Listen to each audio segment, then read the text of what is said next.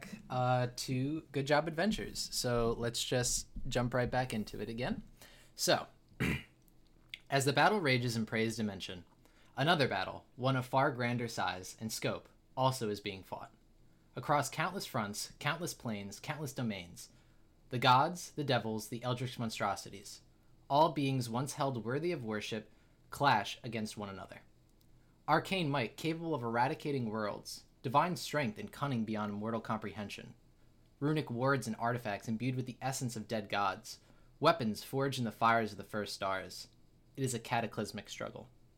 The Nine Hells overflowing with pit fiends and divas in an epic conflict.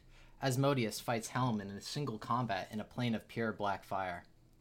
Bahamut and Tiamat flying over an ocean world, a stormy sky smiting the towering waves. Their forms dwarf the clouds, and the flap of their wings shatters the oceans below them. Flames turn to darkness to a radiant light. The snapping of maws, the stabs of talons, the current of magic around each that smashes into each other like an iridescent light. Ogma, in a large floating library in a jungle-filled plain, watches the various wars take place over hundreds of runic displays. Smiles, offering up advice to all on his side.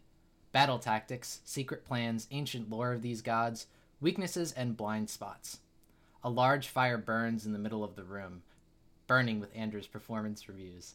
He then feeds Redna advice too, back in Prey's dimension. The progress of the enemy forces has been a bit faster than expected, but with his constant surveillance, victory is inevitable. Suddenly, a chill runs down his spine, and the fire snuffs out. A darkness sweeps over the room, and in a panic he flings open his door. "Scrub Lords, assemble!" And as the Lords flee to his side, they see the sky above him, a pale pink, begin to change, infected with a starry, inky black sky, as the depths of the dark space were crawling over his domain. All warmth has left this place. The trees below have lost their color, their leaves, and seem to be snap freezing in real time. Piercing the nether, the starry spirals, he sees what would make a lesser mind lose their sanity. Endless eyes and endless tentacles. He knows what has befallen him. The Great Freeze, and the horrors allied with it. In Hephaestus' grand hall, where the weapons of war, long lost to writing, were forged, is cloaked in a haunting shadow. The god, his loyal servants, the goblins, the dwarves, the fire elementals, none can see through the darkness. They grip their weapons tensely, awaiting whatever horrors lurk inside them. And a voice cuts through the silence. "I see all that happens in the dark." One by one, the goblins and dwarves emit a cut-off scream, until silence again, and the shadows fall. All that remains is Big Hef, a warhammer in each hand. Mass stands before him, behind a coalition of Illithid, beholders and Yuan-Ti. Big Hef grits his teeth and smiles. "That all you got?" And now, we're going to head back to our ground forces. So, Elagos, Wilhelm, as you watch this courtyard overflowing with the rotted visages of damned souls separating you from the tower, and more immediately, a command center, I would like you to roll Arcana. Both of us? Oh, yeah. Alright. So I got a 21. 21. Alright, so with the 21, these dead souls seem nearly mindless. Whatever their past life was, there seem to be hardly any remnants from them present in their eyes. And as you notice this, Wilhelm, Retzela pulls up to both you and Elagos on a horse decorated in opulent plate mail fancier than your own. And he says to you both, "We really showed them back there. Heard you applied some of my training dealing with that big minotaur there, Elagos. Heard your footwork was a bit sloppy, though. Overall, you've done good. Not great, but good. I'll lead the brigade into holding off this army. You two, get in Larry's bar. He settled it down outside the gate. He'll airdrop you into that command center, and if you kill their leaders, sever the magic in there, you may force the army of the dead back from whence they came. Does that sound good?" I mean, it seems weird to be like, "Oh, hey, troops, I'm going to go fuck off into this bar and, like, get airdrop. Have fun."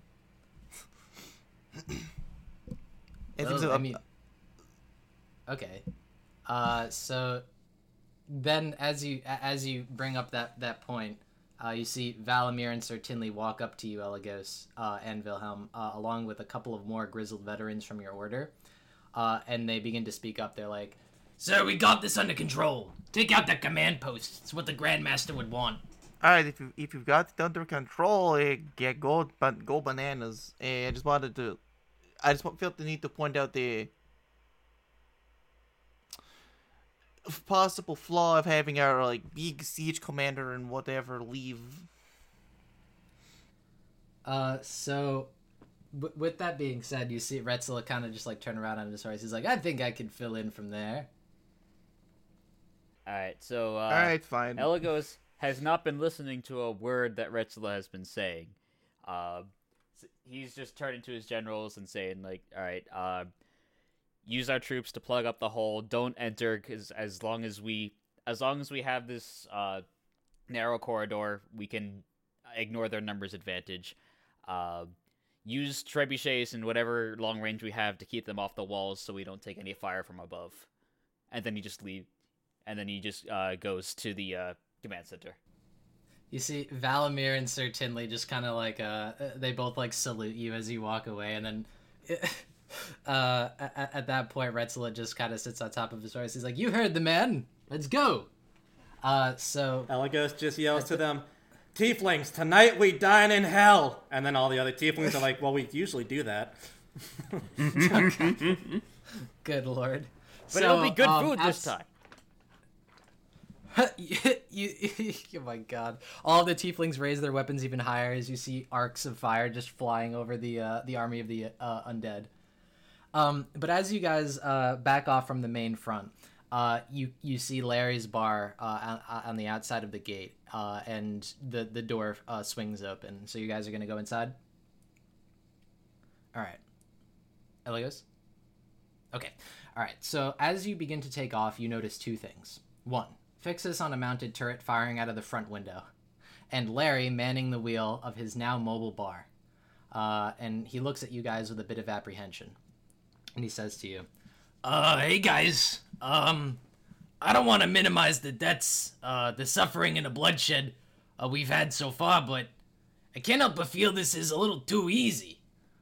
We got through that gate with only 2 waves of enemies. I mean, it just seems, I don't know, something seems off.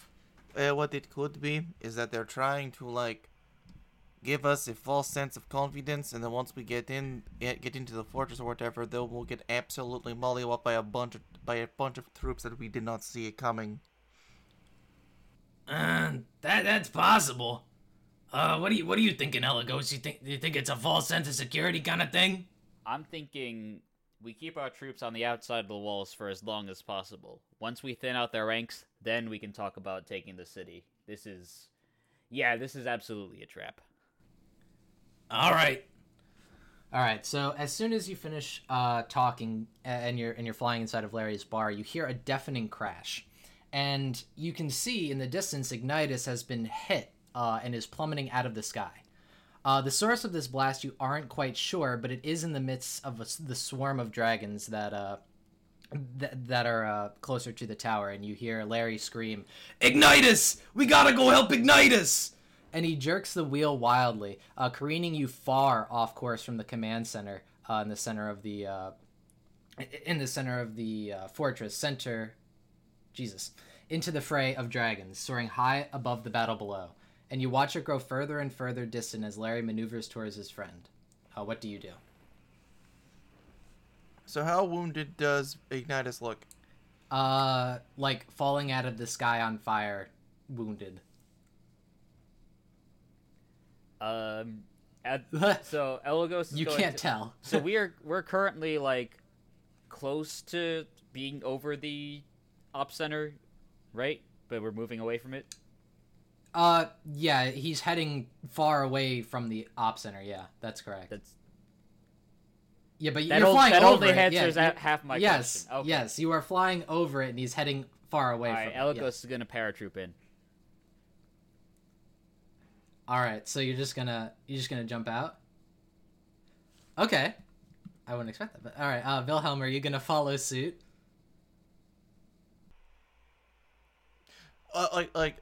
Wilhelm is gonna look at Larry, and look at Larry and Ignitus, then look at the space that was once occupied by Elagos, and like Larry, I think you got this. Yeah, I'm gonna go help Elagos, and then Wilhelm's gonna jump.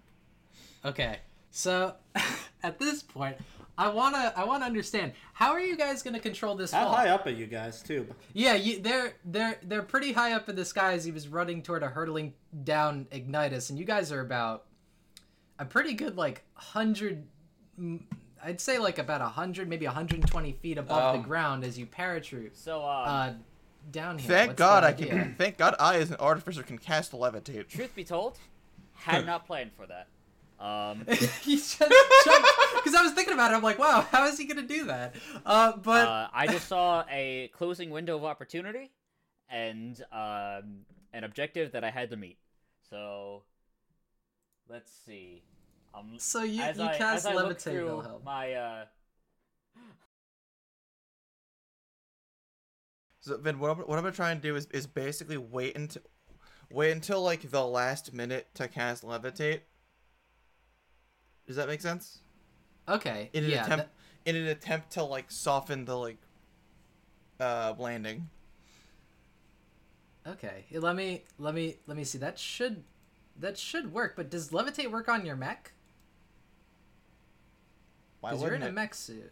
Why I don't wouldn't know. I don't know. Well, one Let's see future here. or object of your choice that you can see within range rises vertically, yada yada yada. So, like in theory, if I were to target myself, would that not also encompass the mech? Or conversely, I could target the mech, and then that would encompass me because I'm in the mech.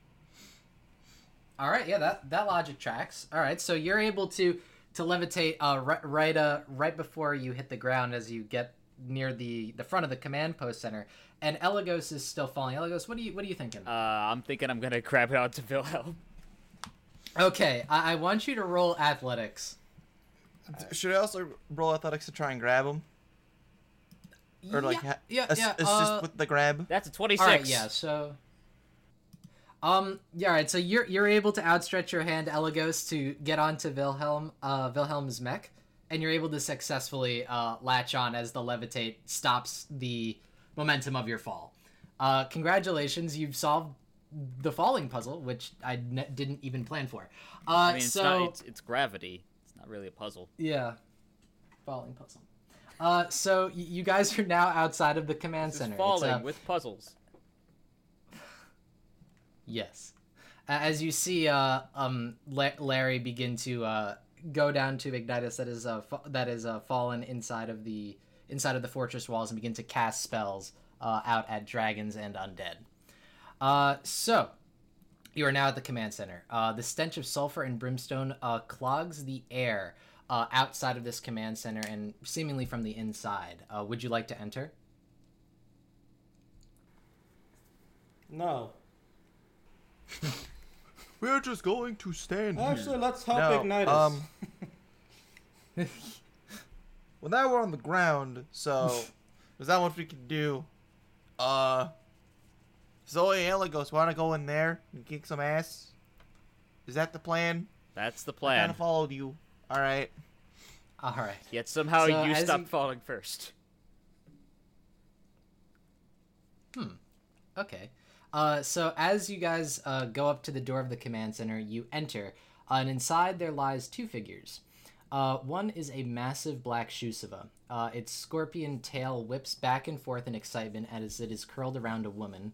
You recognize almost instantly in her puffy coat. It is Nash. Two crimson wings protrude from her back, and her eyes are glossed over by a putrid, inky black substance. Immense power and heat surges from her, and you see no recognition in her eyes. She stands at the center of a magical circle that spreads all across the floor, its runes humming a bright red color like magma. She is channeling a powerful spell that you assume is commanding the dead within the walls to reanimate, regenerate, and serve. What would you like to do? Alright, Elagos. Well, alright, Vin, do I recognize the Shusava or no? No, you don't. It's a big black Shusava. They're usually white. Ooh, just how he likes You've it. never. Okay. Alright, yeah, Elagos, you what do. I'm going to do is, you see that big bad doggy over there? I'm going to teach it a lesson as Wilhelm kind of like brandishes his warhammer. I'm going to teach bad demon doggy a lesson. I don't know how, but I want you to try and stop Nash. Does that sound good? Not really, but I don't see any better plan. That was that was the expected answer. All right. So, as you both stand there, if you're going to fight these two people, I want you to roll initiative. All right. Oh, baby, I rolled a 7. Oh, baby, I rolled a nat 1. Good lord. Okay. So we're gonna be having Nash go first here. So at this Fuck point, up, Harris. what did he do? You wrote Pain Pecco in the chat. I hate you. So at this point, you see Nash, whose eyes again are covered over in this inky black putrid goo, sort of just extend her hand, and for a brief moment, your vision fades. You aren't able to see anything, and then it comes back to you almost immediately, and you are within the exact same room you were before. However, Nash is gone, and you are alone in this room with the Shusuva. So, question. I know counterspell. Yes. When I see her raise her hand, can I attempt to, infer that she's casting a spell and get ahead of it? Yes, you can. You can do that as a reaction. Go ahead, cast counterspell.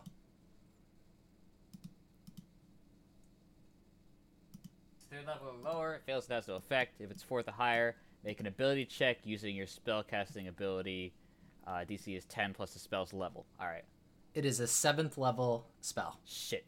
Alright. Alright, Wampo, you can fucking do I it. feel good about this. Oh, god damn it. Not again. No! Fuck. 13. Okay, so you are unsuccessfully able to stop this I like spell. your first answer better. What happened? I like your first answer You better. said it was succeed at successful. being awful. Damn it. Congratulations. All right. So now, since you guys rolled, it was a 7 and a 1, right? Yes. Yep. All right. Yeah, we're gonna be having this Shusuva go first. So now at this point, you are now alone in this same exact room, seemingly, with the Shusuva, and it begins to growl at you in a low tone, gradually raising its voice until it becomes a shrill hyena-like laughter. And its eyes glow a deep amber and emerald, and it begins to speak, specifically to you, Wilhelm, and it says, "Fear the Shusva, yes?" What? Go up to his face. Oh wait, doggy, you're talking to me? And it cackles at you, and it nods its head up and down as almost to show you that it's saying yes.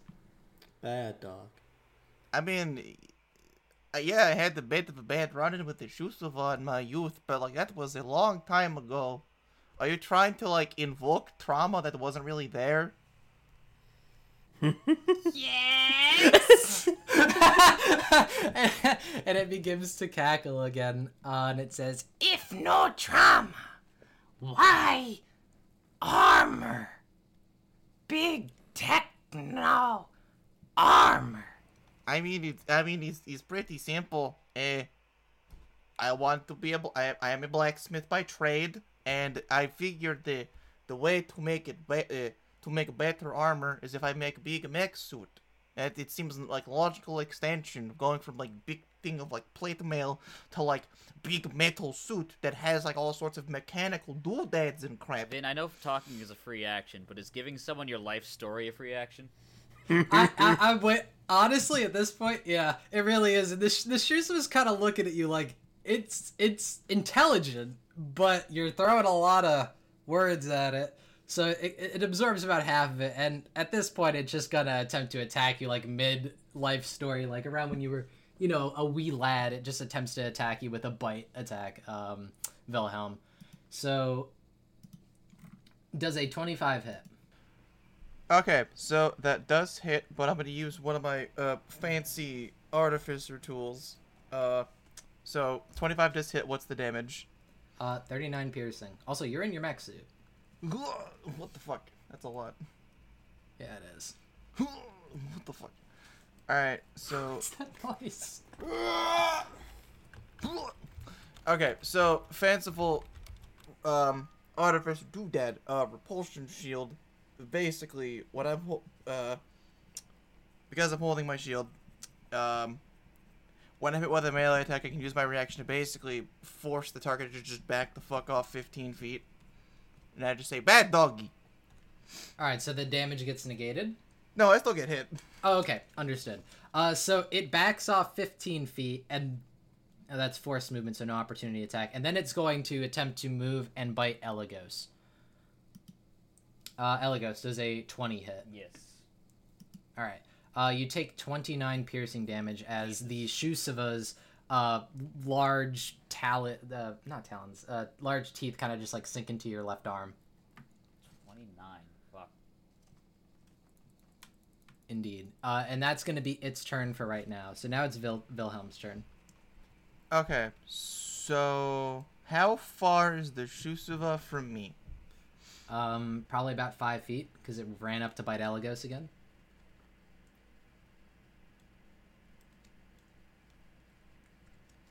Okay, so what I'm gonna do...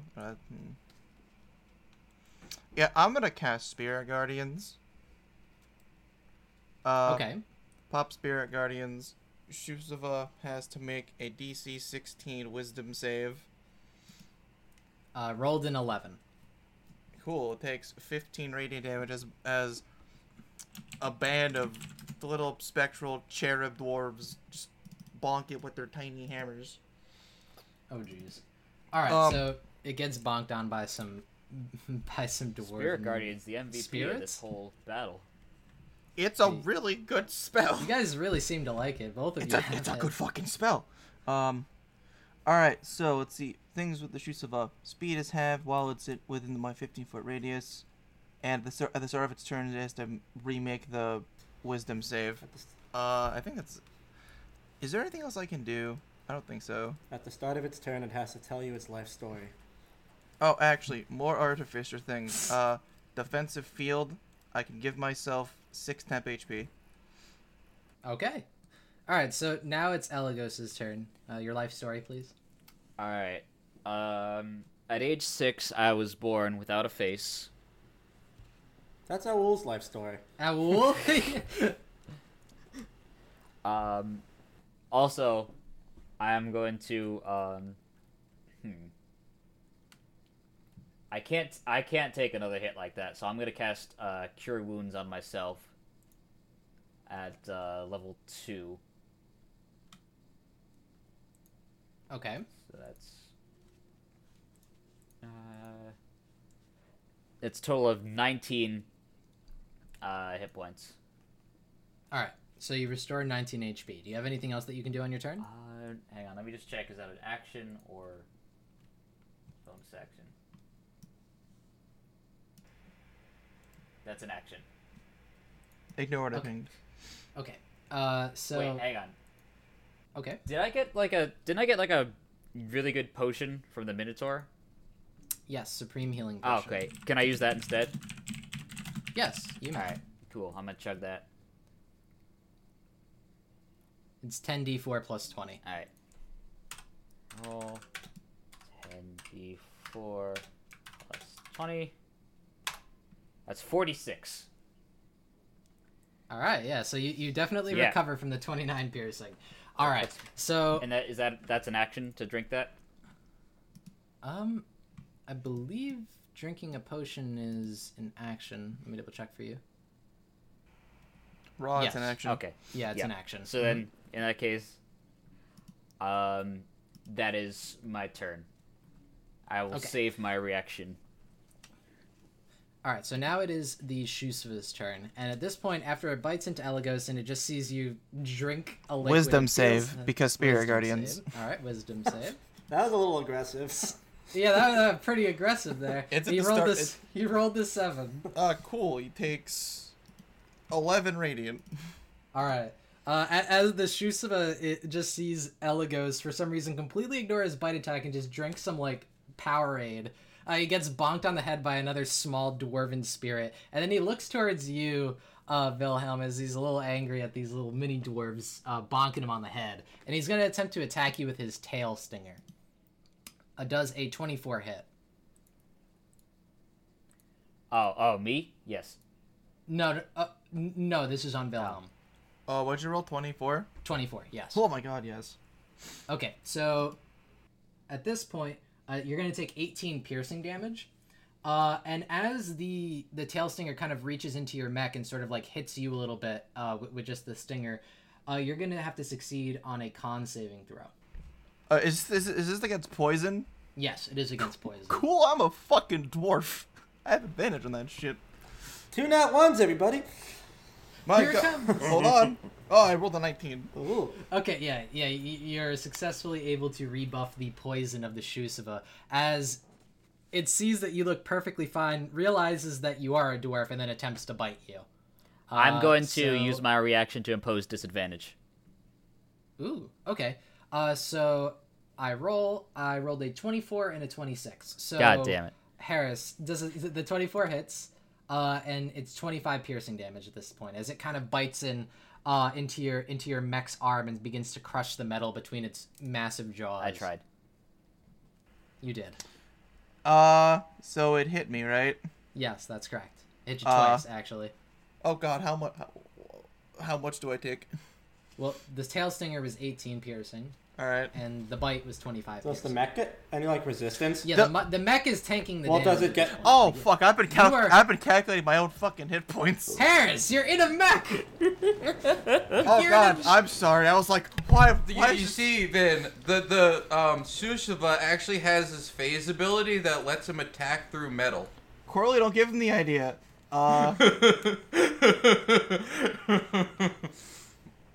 Fuck, I'm actually a dumb idiot. Hold We on. also have turrets. I'm surprised you haven't Wilhelm, used get in the Yeah, robot. I forgot about both of those. Alright. So Does he do the mech equivalent of like adjusting your glasses and then he's ready for fight now?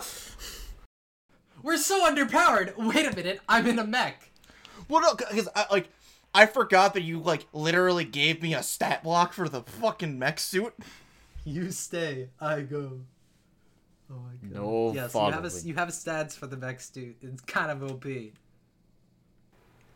Too bad Wilhelm's almost dead. Okay, so okay, I'm all good now. So what is the from this what do I take from the bite attack? The last bite attack you took was 25 piercing. Okay. All right. So as Ella goes, as you see the Shusuva bite into Wilhelm, he's looking awful, and then you see a look of realization come onto his face, and you see Wilhelm rebuff himself completely as if he's lost no health at all, and his mech looks 10 times shittier. So Oh god, I this can't feel point- my arms. That's because they're not your arms. it's now Wilhelm's turn. All right. So then I assume that like armor, I can use armor artificers things through the mech suit, right? That is correct. Okay. So first thing I'm gonna do is I'm gonna sock the Shusuva in the teeth. There's a reason for this. Okay. Target the teeth specifically. Go ahead. Roll your attack. I'm at an advantage.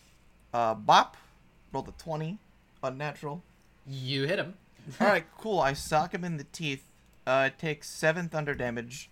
And a creature hit by the gauntlet has disadvantage on attack rolls against targets other than me until the start of my next turn. Okay.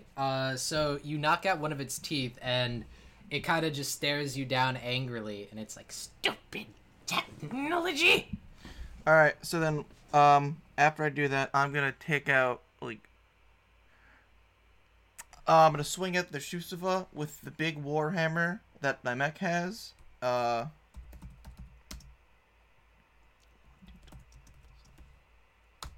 Cool, I rolled a 15. I'm pretty sure that misses. No, you hit it. What? You hit the Shusuva. Sweet. Sweet. Switch. A 2 plus Sweet. 13. So as long as Harris doesn't get nat ones, he's hitting this Shusuva.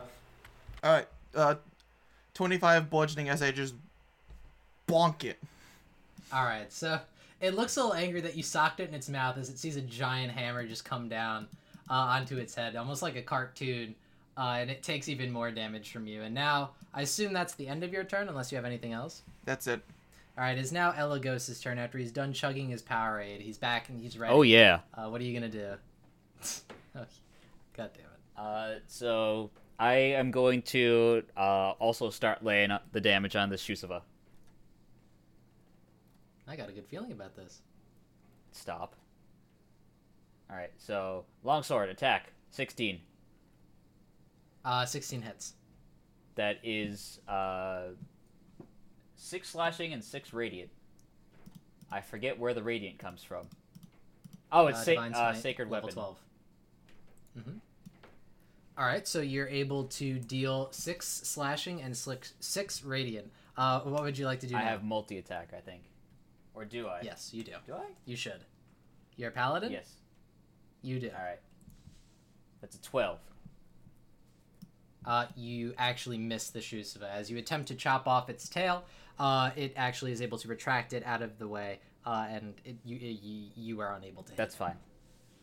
All right. Do you have any other actions you could take at this time? Not at this time. I'm Okay. still. Every once in a while, I'm kind of on the lookout for where Nash might have gone to. Okay. So if you want to do that, roll Arcana. I'll let you do that here on your Arcana. turn as a free action.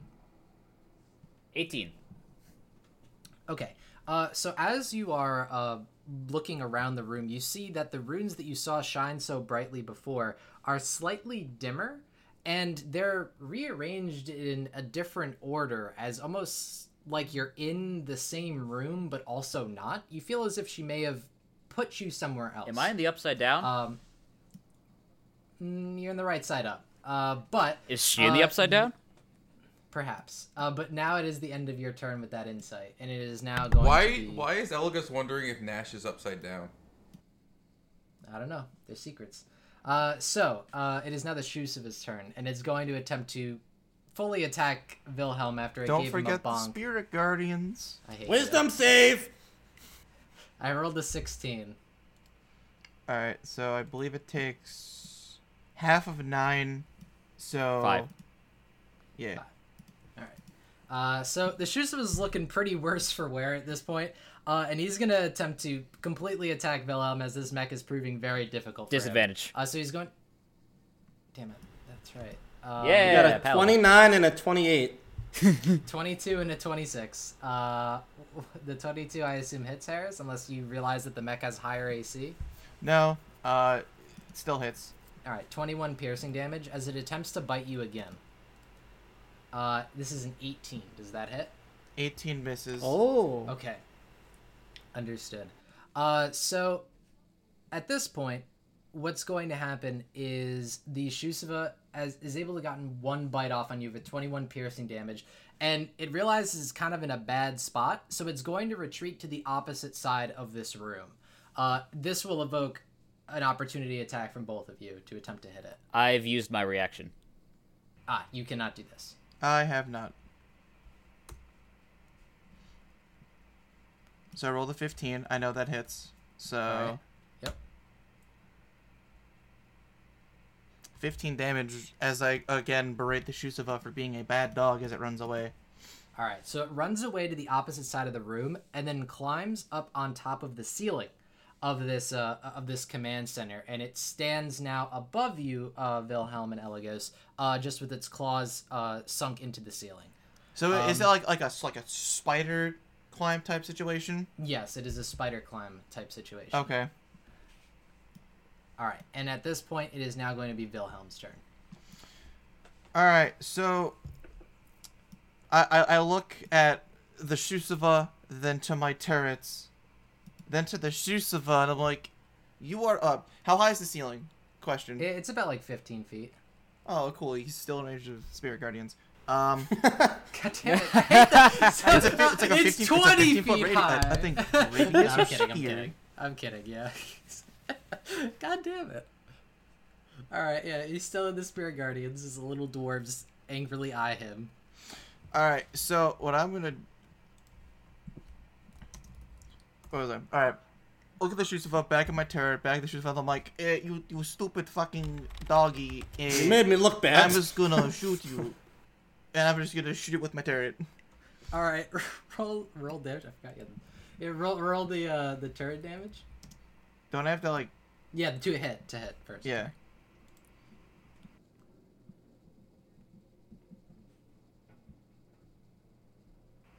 All right, cool. I rolled an 18, therefore I hit.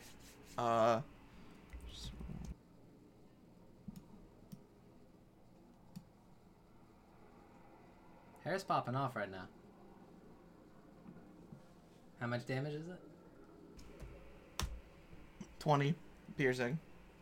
Okay, so the Shusava is just on the ceiling. It thinks it's been real slick getting out of range of Elagos and possibly you until it sees these turrets appear on your back and its eyes grow wide as you absolutely bombard it with shrapnel, and it falls to the ground as you actually deal enough damage to kill it. All right, so as I see the Shusava kind of like clearly dying, I stroll on over, lean into the Shusava. It's like, so you fear the Wilhelm, yes? In the most mocking tone I possibly can. It rolls its eyes as they roll backwards as it perishes. You fear the Wilhelm, yes? It was distorted by the mech suit. Here's the thing. I was trying to, while doing the Wilhelm voice, Oh, you're imitating. mockingly do the Shusava voice, so it sounded shitty. Life has many doors, Wilhelm. Alright, so as you're able... Is that the fire alarm? Oh, alright, no. So as you're That able to would have kill, been unfortunate. It is, but I know what it's from. So Fire? at this point... No, they're probably baking something. But at this point, what happens is you notice the room sort of begins to like shift and almost like warp as you're able to see towards the opposite end of the room one specific like small crack that looks like there's a light coming out of it from the opposite end of this the room that you're currently in. Alright, Are we still in the turn order, or what? Like, what's up? The Shusava is dead. that doesn't answer You the guys question. can move freely. Okay. You guys can move freely at this point. Alright, so Elagos is Wilhelm's gonna Sorry. stroll on over to the crack in the wall, and he's gonna try and investigate it. Okay, roll investigation. 9. So from what you can see here, it just looks like a crack where light is coming through, but you know that there wouldn't be anything necessarily too bright on the opposite end of it as it's fairly dim light outside. While he's doing that, Elagos is gonna take a closer look at the runes. Okay, roll Arcana. Hey, nat 20. Okay, so from what you can tell here, the runes in this room aren't necessarily too different as you had seen before. They look actually the same. However, the only difference is that they look reversed, like flipped vertically on like a vertical plane. God damn it, I knew it. And that's what you're able to tell here. You feel as if you're in a dimension that is in the exact same space, but also occupying. You a can call it different the one. mirror dimension. You're in the mirror dimension. I knew it. And then there's still the crack in the wall. Break the crack. Yeah, Wilhelm's gonna take his big hammer and just like attempt to break down the wall. Okay. So as you Mr. attempt to break down Wilhelm, the wall- tear down this wall. As you're able to tear down this wall, you hit it with your hammer, and as you do, the crack spreads across the room, and everything in it breaks like a mirror, as you mentioned before. So then you are now back in the exact same space that you were before. The Shusava is no longer there, but Nash still sits floating above the runes in the middle of the room. How many years of bad luck do you suppose that is? Yeah, a lot. All right, so Feel the bad luck, yes? So you see Nash speaks to you and she says, "Nice of you to join us. How do we look? As good as you remember." And as the voice begins to say this, he begins clawing off a single fingernail of skin from Nash's face. What was that last bit? It starts clawing at Nash's face. Don't think I've made your acquaintance. And you see it kind of smirks at you, Elagos, and he's like, "You don't remember me? Oh, I'm sorry to say that, Elagos. What better surprise than old friends reuniting? I'm sorry that Nash could not be here, but be comforted, she is feeling everything." As black ichor begins to leak from its mouth. Yeah, you should, Alon, you should, like, get that checked. And it's a bit of, it's hard to be like, oh, is it a reunion of friends? If, Hey, like, why did I not write we don't this? know who the hell you are. I need to look something up real quick. Because for some reason, it's not on my sheet. Okay. So as you do that, you see that this being that's seemingly talking through Nash, it rips off a fingernail from one of her hands. And at this time, Wilhelm, since Elagos is occupied, Not fair. You can't be doing stuff while I'm doing stuff. Palama's looking up the number to a local pizzeria. All right, fuck, got it. All right. Yeah, hello, Pizza Hut. You afraid of the Pizza Hut? I'm still looking. In this time, Wilhelm, you can roll insight. 10. All right. So you don't notice anything. While Elagos is like mentally doing calculus, you just stand there What waiting level are we? for a 12. response. Fuck. All right. You're currently level 12.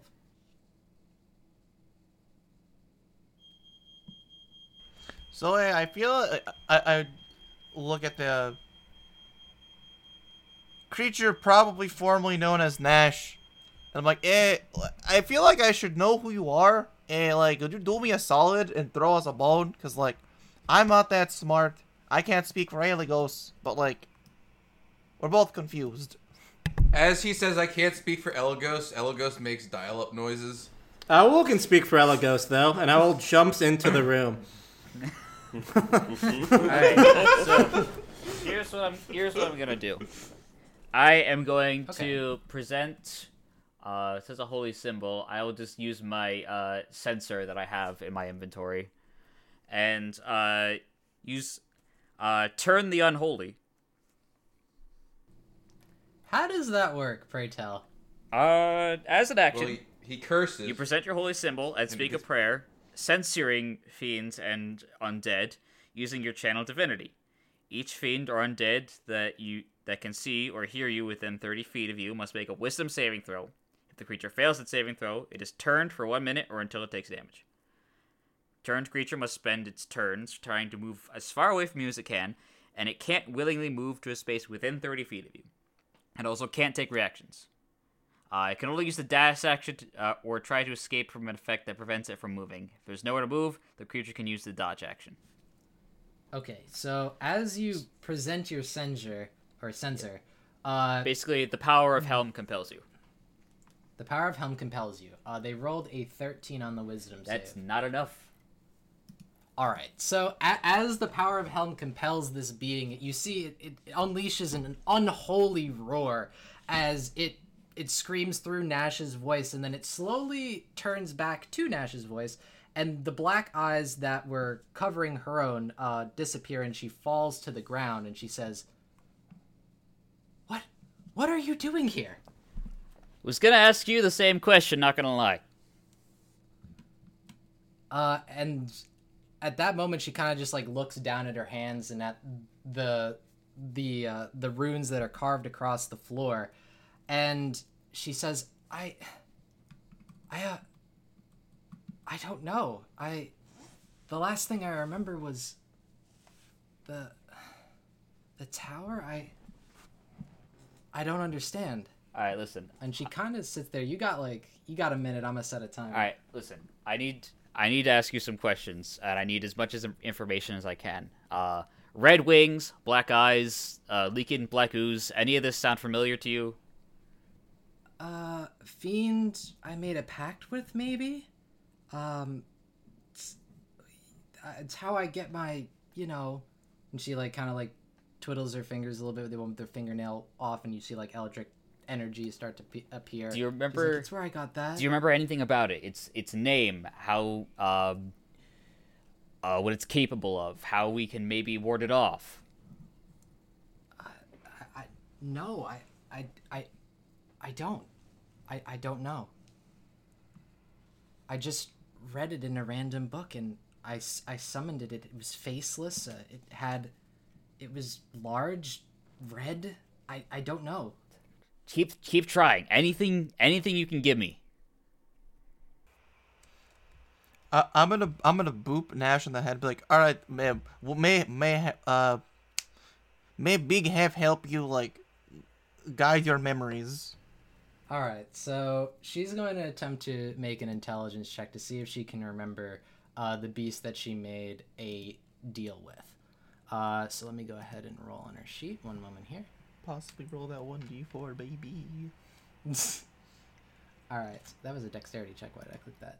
Oh, she rolled a 19 intelligence, and she just goes, it was just, it introduced its name to me as fiend. I don't know. That's all I know about it.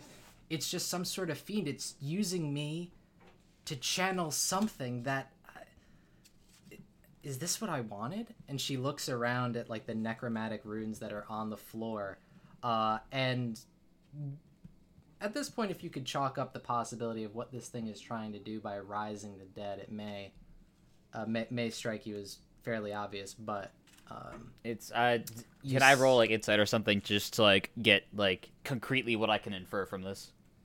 Yeah, okay, sure. Go ahead. Roll that insight. 12.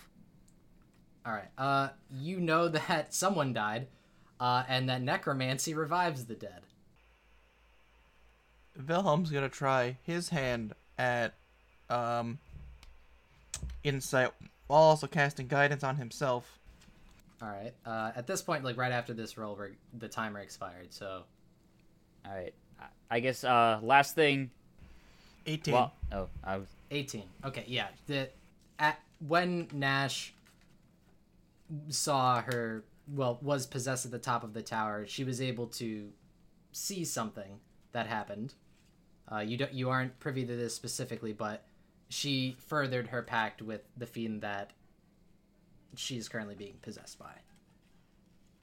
All right. I guess the last thing Elagos is going to do is he's going to try to stamp out some of the runes that are on the floor. Okay. So you attempt to stamp out those runes, and as like you bring up like your foot to do that, you see Nash kind of just like attempt to grab your foot mid stomp, and we're gonna make a contested athletics as you see your eyes start to gloss back over in this black ink. It's a nat 20. All right, damn, I rolled a 21 Yeah. too. Well, I thought I had it. It'd be a 28. So. Yeah. All right. So then, as she goes to grab it, you see your foot comes down hard, and you have like an opportunity to possibly just like kick Nash in the face if you wanted to, since you beat it with a nat 20. Yeah, I'll push her back. Not Okay, like so- kick her in the face, knock out her teeth. Just like kind of like back off.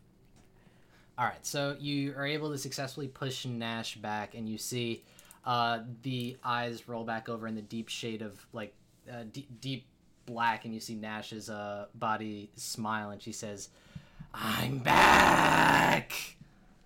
And at this point, what would you like to do?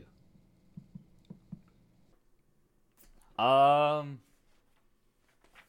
I think of a better plan, I'm going to reach for my sensor again.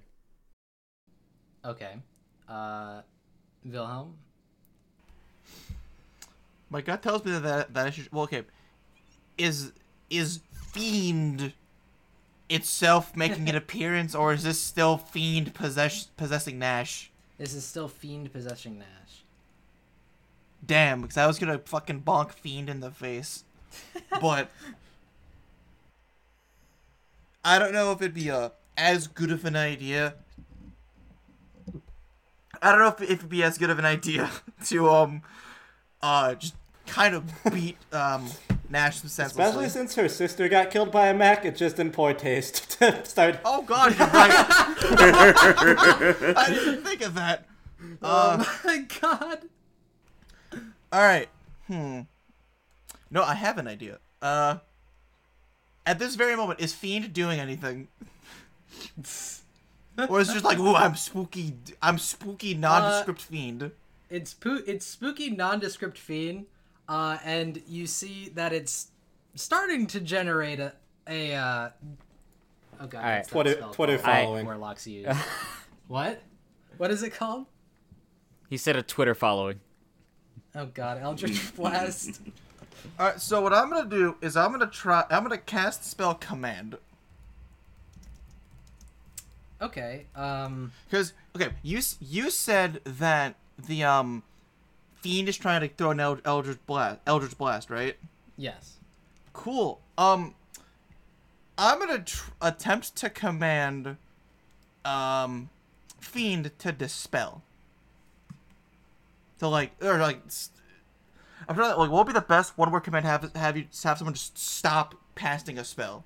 Would that just be, Dispel? Probably stop. Or stop?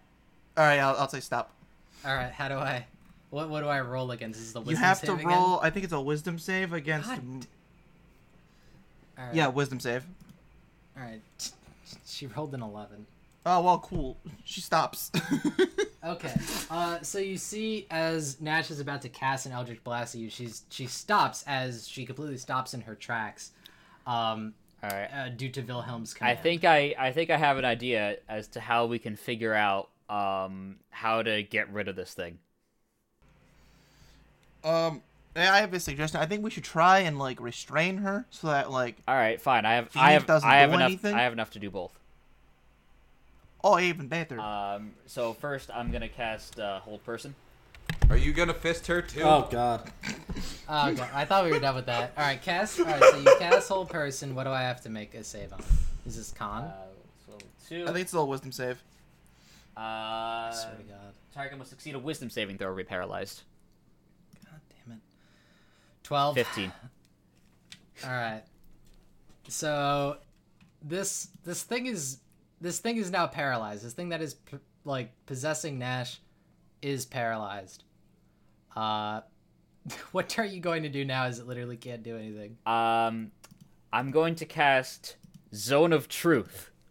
Oh my god. Oh yes. We're busting all the Alright. goofy shit. You have now. So this one is a charisma Cast save, so it. you might have a chance. Alright. That would be very good. So I am going to charisma save. 14. 15! Alright. Alright, what do you want? How do we stop the possession?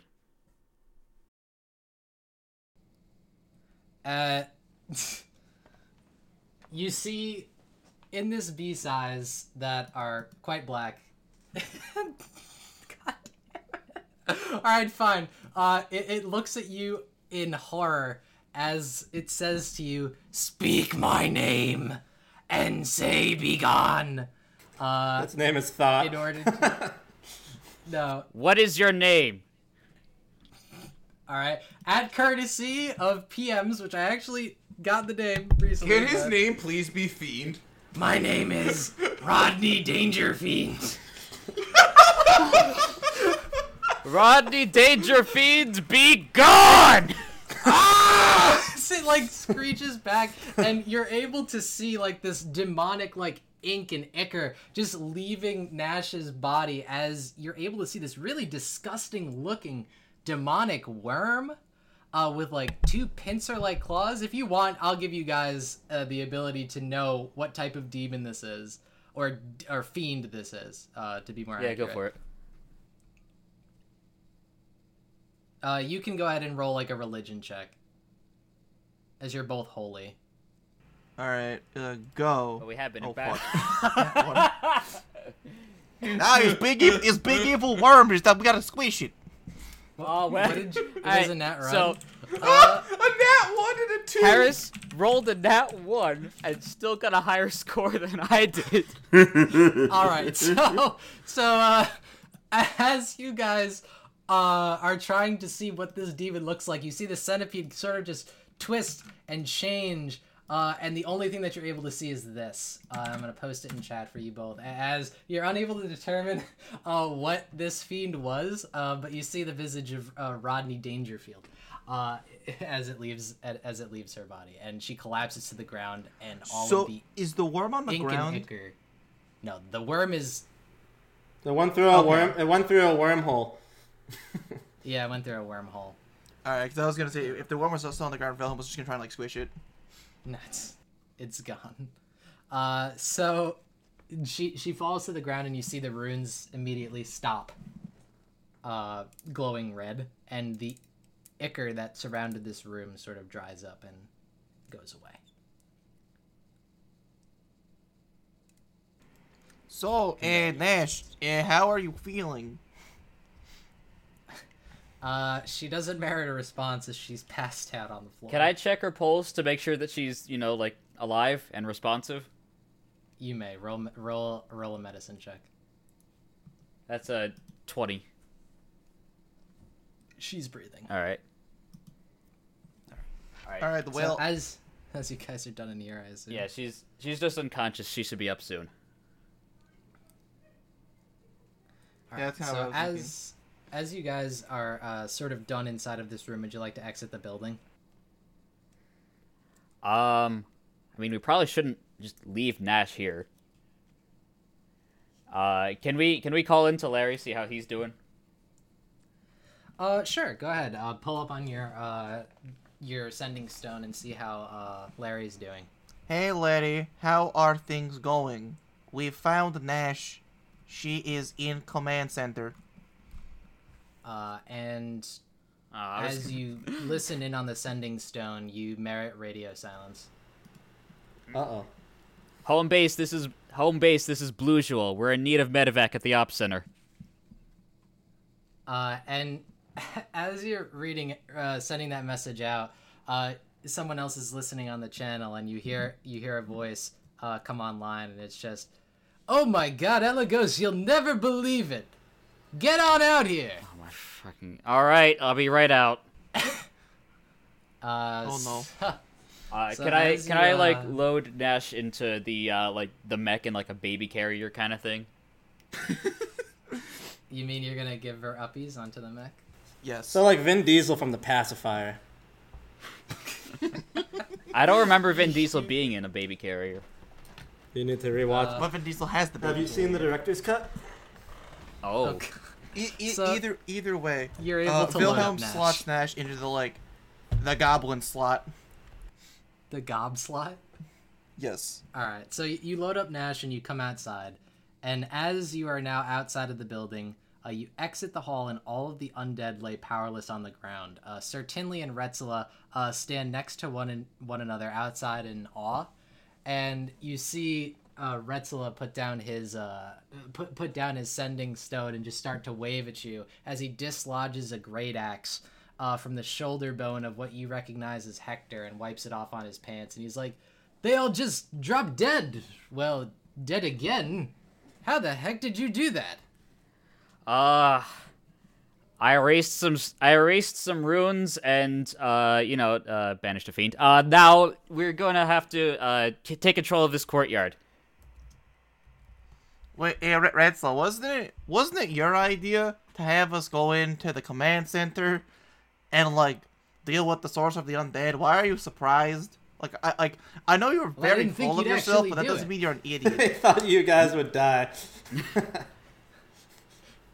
As you see him put away two purple hearts for Helm's order in his pocket, he's like, "Oh yes, of course." At this point, I'm like, Retzela, focus, courtyard, set up security. And you see he whistles and then does a roundup signal with his hand, and everyone starts to secure the courtyard. So at this point, we're going to be jumping over to Breathweaver. So Breathweaver, each squadron is still engaged with the various air opposition. Do you still wish to stay engaged with your current enemy or help with someone else's? Well, I mean, I would like to win air superiority before trying to divert forces to, because that'll just leave our air people, They're dragons. vulnerable. Yes. They call Air them air dragons people. vulnerable. All right. So how would you like to Like, do maybe this? I could send, like, 1 or 2, but, like, so what are the numbers after their dive attack when I, like, attack them? Like, so, I know we won the 2 dive attacks to a certain degree, but we failed the air battle, so how many forces would you say are on each side at this point? All right. Do we so, have slightly more numerical superiority, or? Again, so when you left the one team to defend the air, a majority of them died. So the 2 out of the 3 that you sent to fight the air battle, that squadron was nearly wiped out. You wiped out the nose diving dragons completely as your team rolled those successes.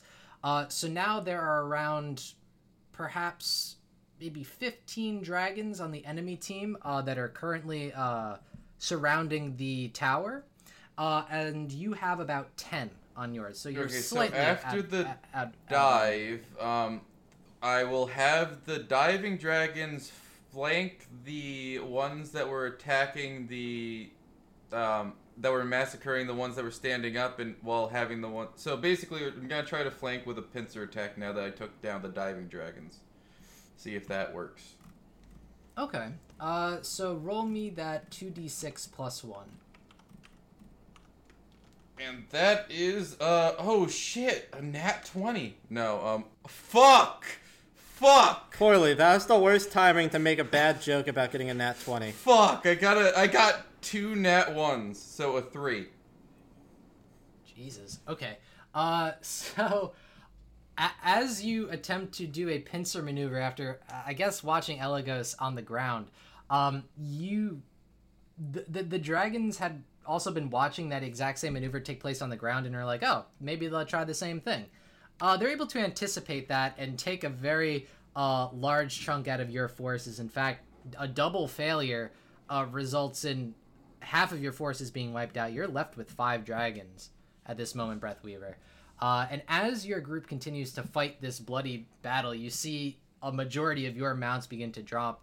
And suddenly, beyond the horizon, you see 12 riders in black cloaks, ancient warriors marked with a strange symbol.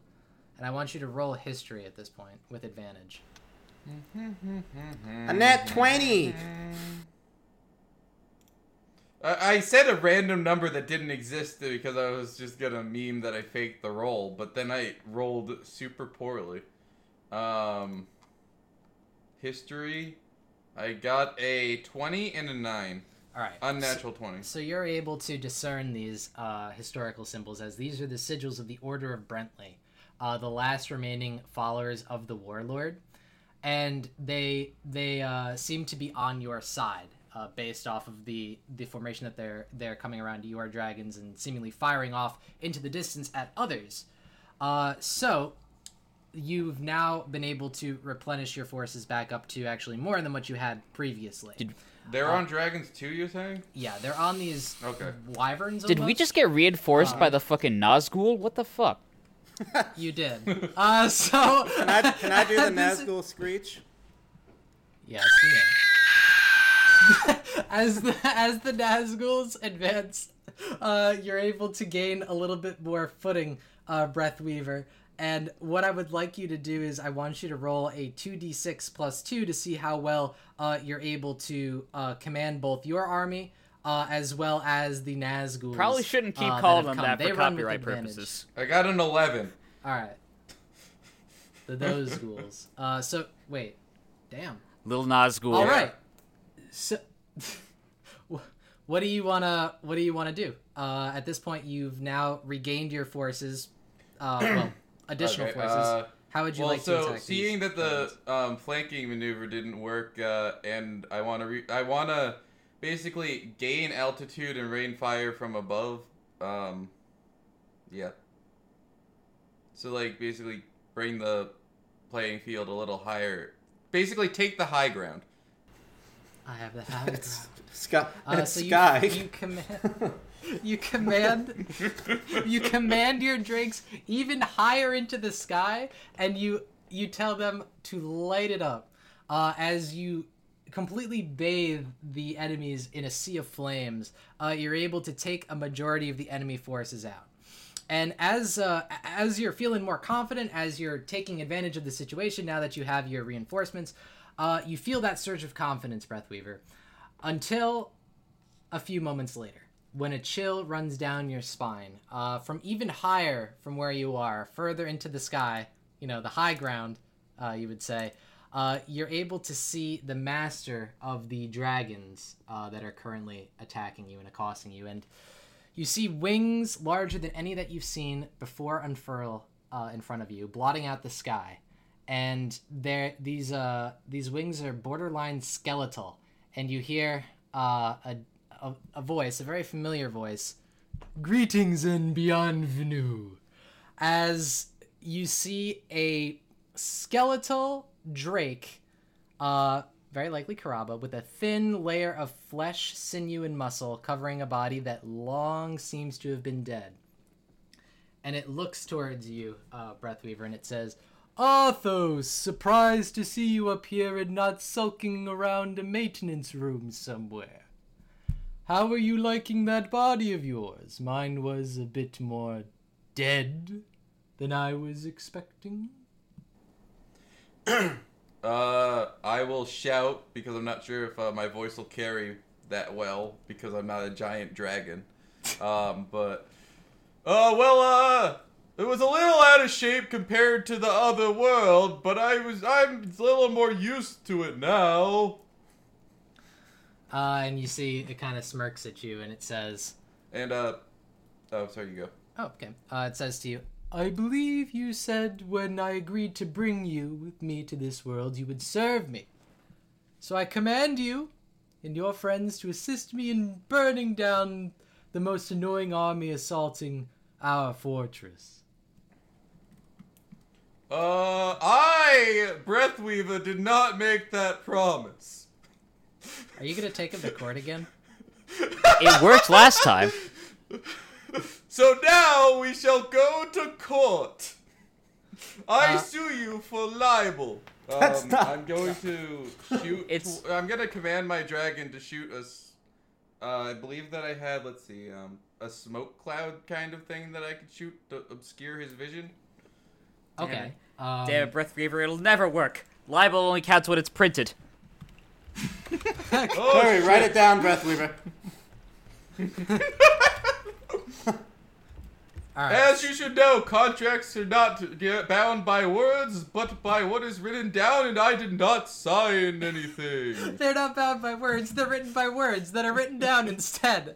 You have to so- sign it. If it's not, even if it's a cocktail napkin, it's still legally binding. But you didn't write it down, so that's kind of on you. So you're going to attempt to pocket sand him? I guess. I don't know what pocket sand is. You're trying to blind him, correct? By like throwing smoke in his face? Or what's the move? Yeah. Like, throw smoke at him and then How are you throwing smoke at him? fire at it. I My assume dragon it's can dragon. breathe darkness or something. I'm pretty sure I remember reading that. Darkness and smoke aren't necessarily the same. Shut up. So if I'm not mistaken, your mountains are Shadow Dragon, and Shadow Dragons, I think they can just spew forth just straight up necrotic energy. Yeah. Something like that. I don't. Let me see if I can find the text. Because I don't know where I put it.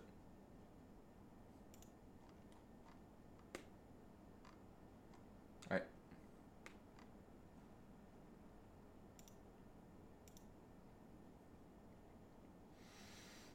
And it is capable of casting long palls of magical darkness over the battlefield to disadvantage enemy troops. Note this dragon can see in normal and magical darkness. Okay. So you see that your dragon begins to unfurl like a large cloud of darkness. It sounds weird saying that, And but then I'm gonna command the other dragons to fire. All right. So as you do that, you see into this blanketed darkness a fury of thunder. Well, not thunder, lightning, flame, and ice and storm begin to fire into this cloud of darkness. You hear a loud whooshing sound as you see a majority of the blasts begin getting deflected as Karaba has gusted up massive winds with his wings, and you see him with a flick of his draconic claws, I would say, almost undead at this point, dispel the darkness, and he says to you, "I am the culmination of life and death, Arthos, the final sequence of evolution. I have moved mountains with my machines, leveled villages with flumes of fire. You stand before me a human, that is all, nothing more, and maybe less. Bow before your new god." And he... Breathweaver thinks to himself, "This is a good time to have one of those flashbacks I've been having."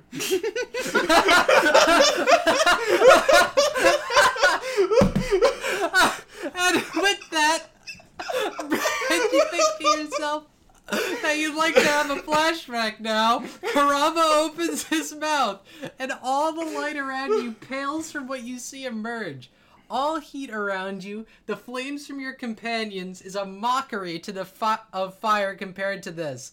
It's as if it has gravitational pull, and you have the urge to hurl yourself in front of this awful power. And a breath of white fire erupts from Karaba. Doing so, an entire flank of your dragons, proud and powerful, are covered by this and are simply no more.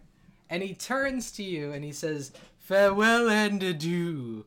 And you see his massive skull head turn towards the battlefield below as Elagos' and Wilhelm's forces make progress in destroying the army of the undead. And you feel the intense burst of heat begin to form from Karaba's grinning maw. What do you do?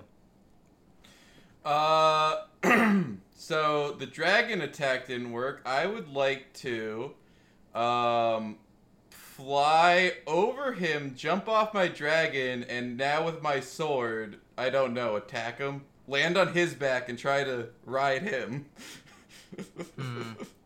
Ride wife.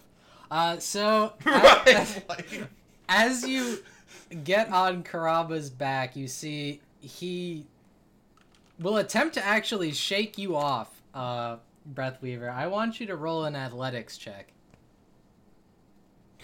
Oh, good. Can it be acrobatics? Oh, I did that with advantage. Let me re-roll that. Not right now. It's a 16. Alright, so unfortunately, you are unable to maintain your hold on Karaba, and you begin to fall beneath him as you were on top of him before, and you see him Can my dragon come and loop down to catch me? Yes, it may. So your dragon, Shroud of the Deadlands, is able to successfully grab you from your fall, but as you do, you see he kind of turns his head towards you, Breathweaver, and attempts to fire. And the blast will suddenly engulf you momentarily, and at this point, you're going to go into one of your patented flashbacks. So, again. And as I do, I'm like, "You could have come sooner, flashback." Back. Again, the scene changes.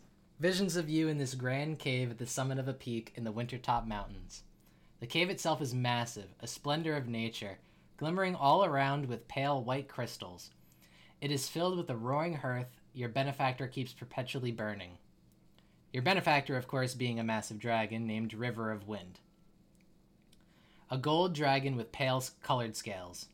The cave, you soon learn, has another exit, another large opening that leads onto a massive plateau. It is here, atop this plateau, where River of Wind departs when he takes to the sky. After spending your night here, you begin looking for other settlements, traveling far in every direction conceivable. You consulted the stars and the old gods, and all maps you could muster from River of Wind. There was nothing. Every night you would return to his keep, and every night he would let you back in, claiming insincerely that this was your last night here. Sitting with this gargantuan creature, he would tell you stories of the old world, when fantastic beasts roamed the world, undisturbed by the conflicts of men. He has been around since the beginning, he told you. He was among the first of Bahamut, his lord, and he saw the great ink fill with specks of godlight. He saw doomed kings rise and fall, their madness washing ashore the sea of time like passing waves. He saw mortals enveloped in their petty struggles, destroying all around them, all around him, destroying the creatures, the environment themselves, even several of his kin. And he looks to you. Why did you come here? I'm sorry.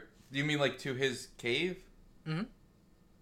Well, like I said, it was I was wandering the forest in the middle of a freezing snowstorm on a very cold night, and I saw a light, and I'm like, oh shit, I need to go there. Oh wait, I'm sorry, I was using the wrong voice. Don't mind me. I was wandering around out there after being banished from my village, and I'm like, God, it's fucking cold out, and I saw a light, and I'm like, that's my only chance of survival at this point. And you see, he kind of looks down with a scornful face, and he says, "Why would the gods throw us into a world with such hate?" And days pass, and as the winter bunkers down and the nights grow deeper and ever-present, River of Wind asks you to come hunt with him, to help him gather enough game for the coming storm. He says, "You will help lure out the game. A horned beast I've tracked into this cave. Thick white fur nearly blends into the snow.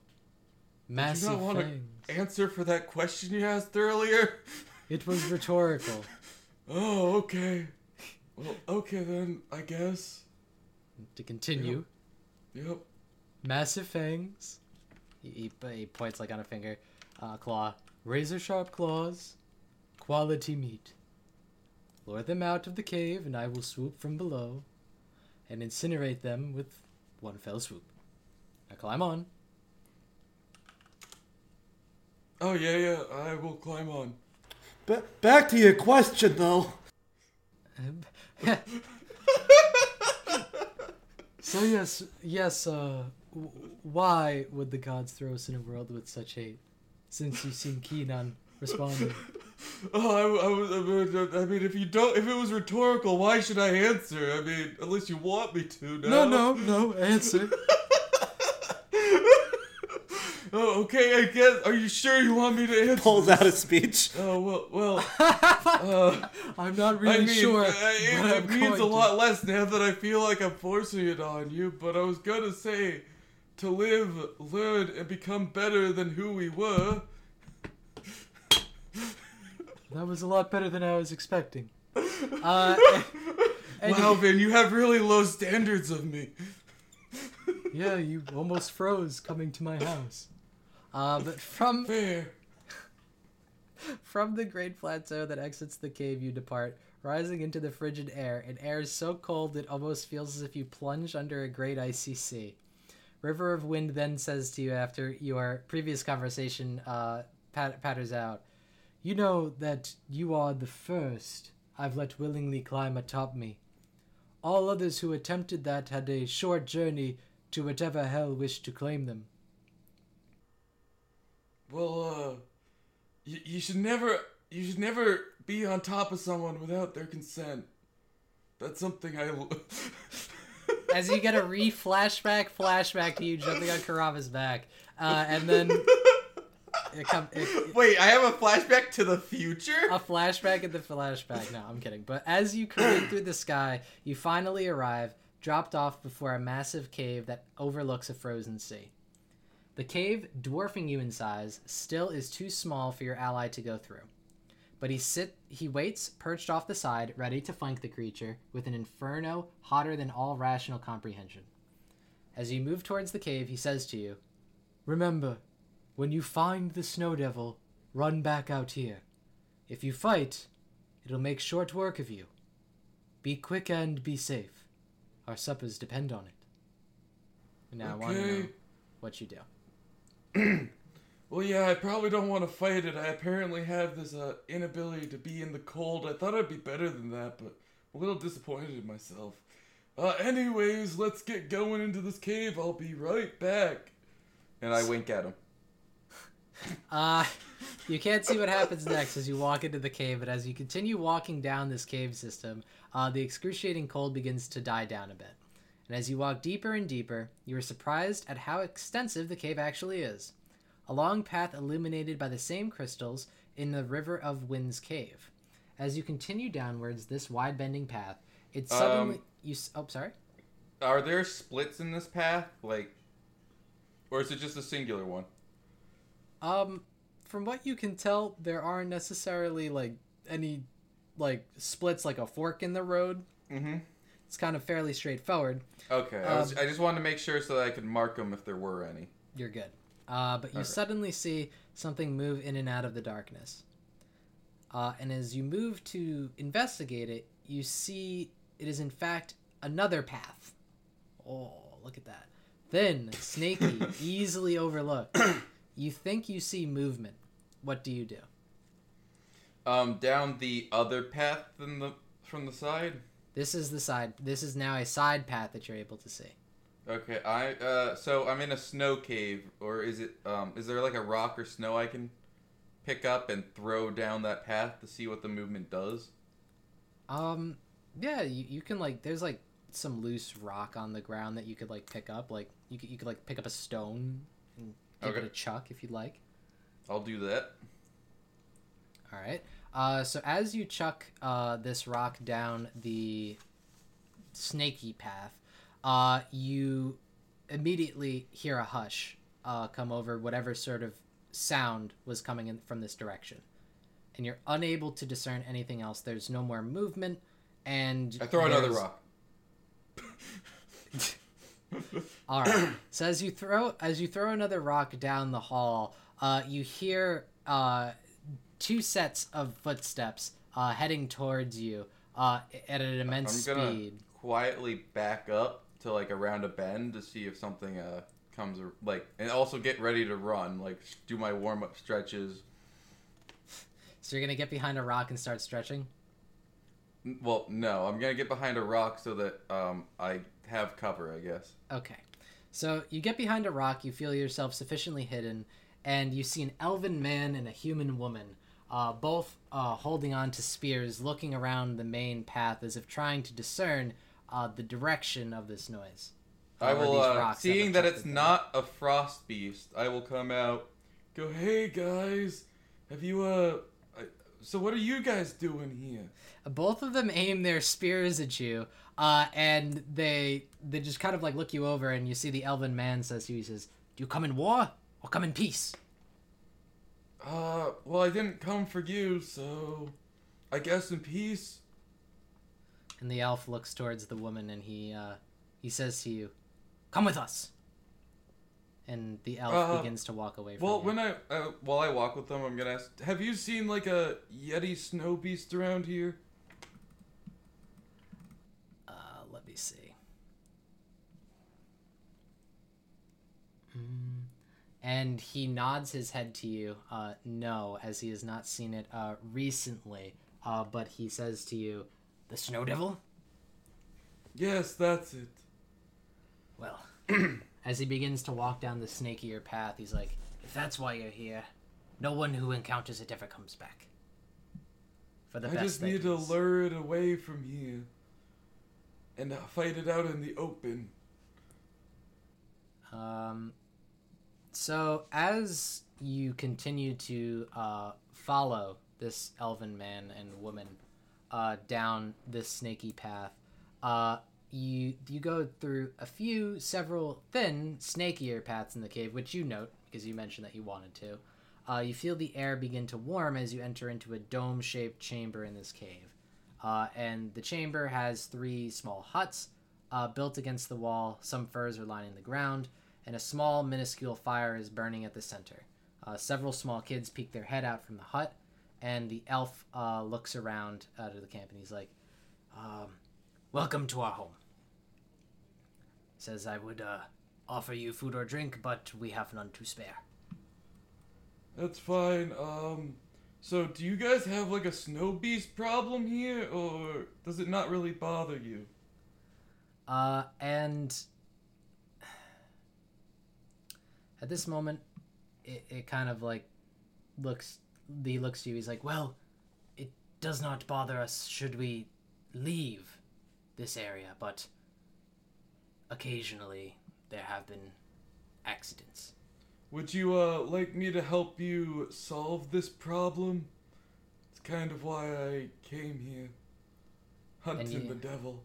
And you see the elven man's face kind of light up, and the one behind him looks as if she's about to say something to deter you from doing this, and the man says, if you're intent on hunting that beast, head out the way you came, back down the main path. At every fork in the cave system, stay right. Its lair will open up at the end. Best of luck. Well, I was hoping you could maybe provide some advice since you apparently know about it. Like, any tips you can provide? Are you fast?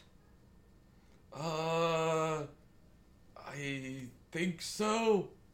Well, be faster than that. I don't know. I don't know. Is my character fast, Finn? Or does that depend on the role? He's relatively nimble. It depends on the role. He's relatively nimble, and he tells you to be even faster than that. Okay.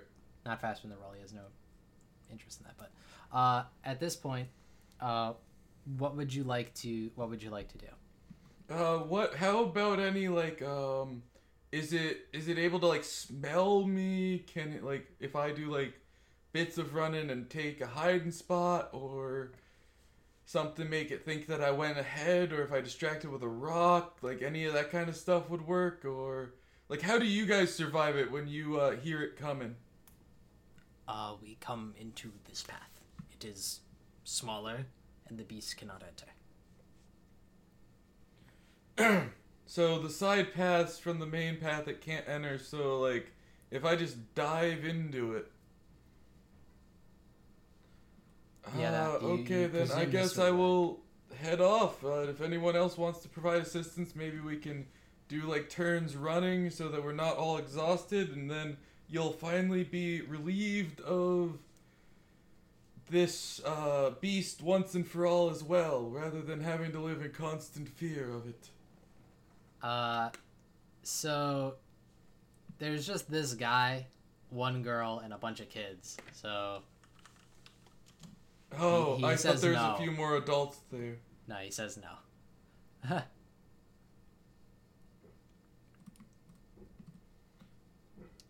So he kind of just tells you that you can avoid it in the snaky paths, but other than that, he's not willing to offer up help. Okay, then I guess thanks for your advice, and I'll be on my way. All right. So now. I guess I should ask, what are you guys doing here? Is this like surviving the winter? It's just like, is it cold? So you notice from the inside of this cave, it's not necessarily cold, but it's fairly warm in here. And let me go ahead. You want to know exactly like why they're here, you said? I was just asking, like, you know, just why a man, a woman, an old person, and a whole bunch of kids were hanging out in a cave. They mentioned to you that, all right, well, let me use the voice. Well, we tend to come here during the winter season. It is a good way to avoid the cold. Okay, then, yeah, have a good one. I'll see you later. Goodbye. I will go back the way I came, keeping right like you said, and find the snow beast's cave. Alright, so you follow their directions, and you reach the lair of the beast. It's a massive cavern that's filled with old blood stains and sinew, and in the middle, seemingly sleeping, is this snow devil. It looks like a fairly massive, like, gorilla, almost, that's got giant horns, and white fur. Is there any like breeze from like this room? Like maybe there's a way into it from another path before I try to wake it up and get it to chase me. I'm just seeing if there's like a structure, if it's close to the surface or something, or like if this cave snuck around to like bend around to be like another entrance in the making, so that the run doesn't have to be as long. All right, so from what you can tell, there is no other entrance to this cavern where you are right now, other than the direction in whence you came. But as you came here, there were exactly 3 forks in the road.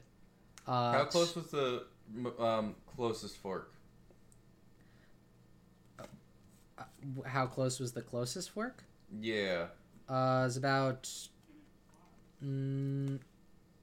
they're fairly equidistant, about maybe 45-ish feet away from one another.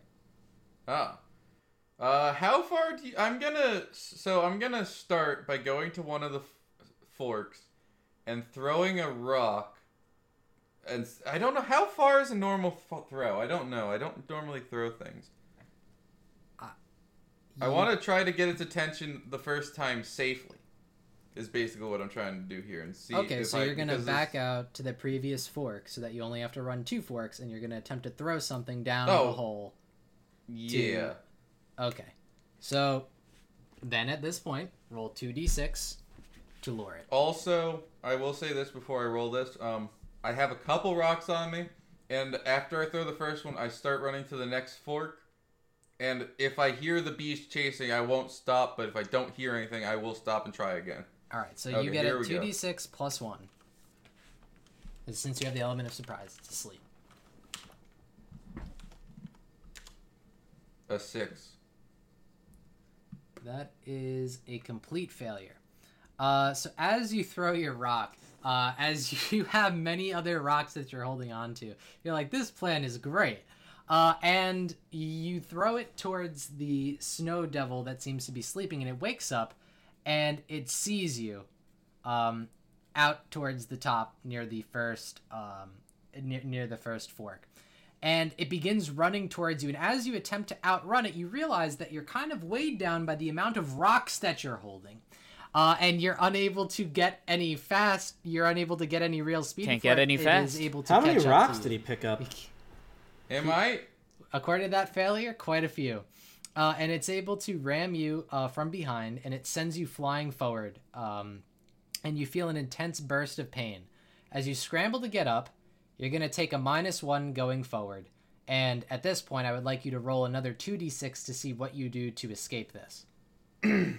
As it snarls at you.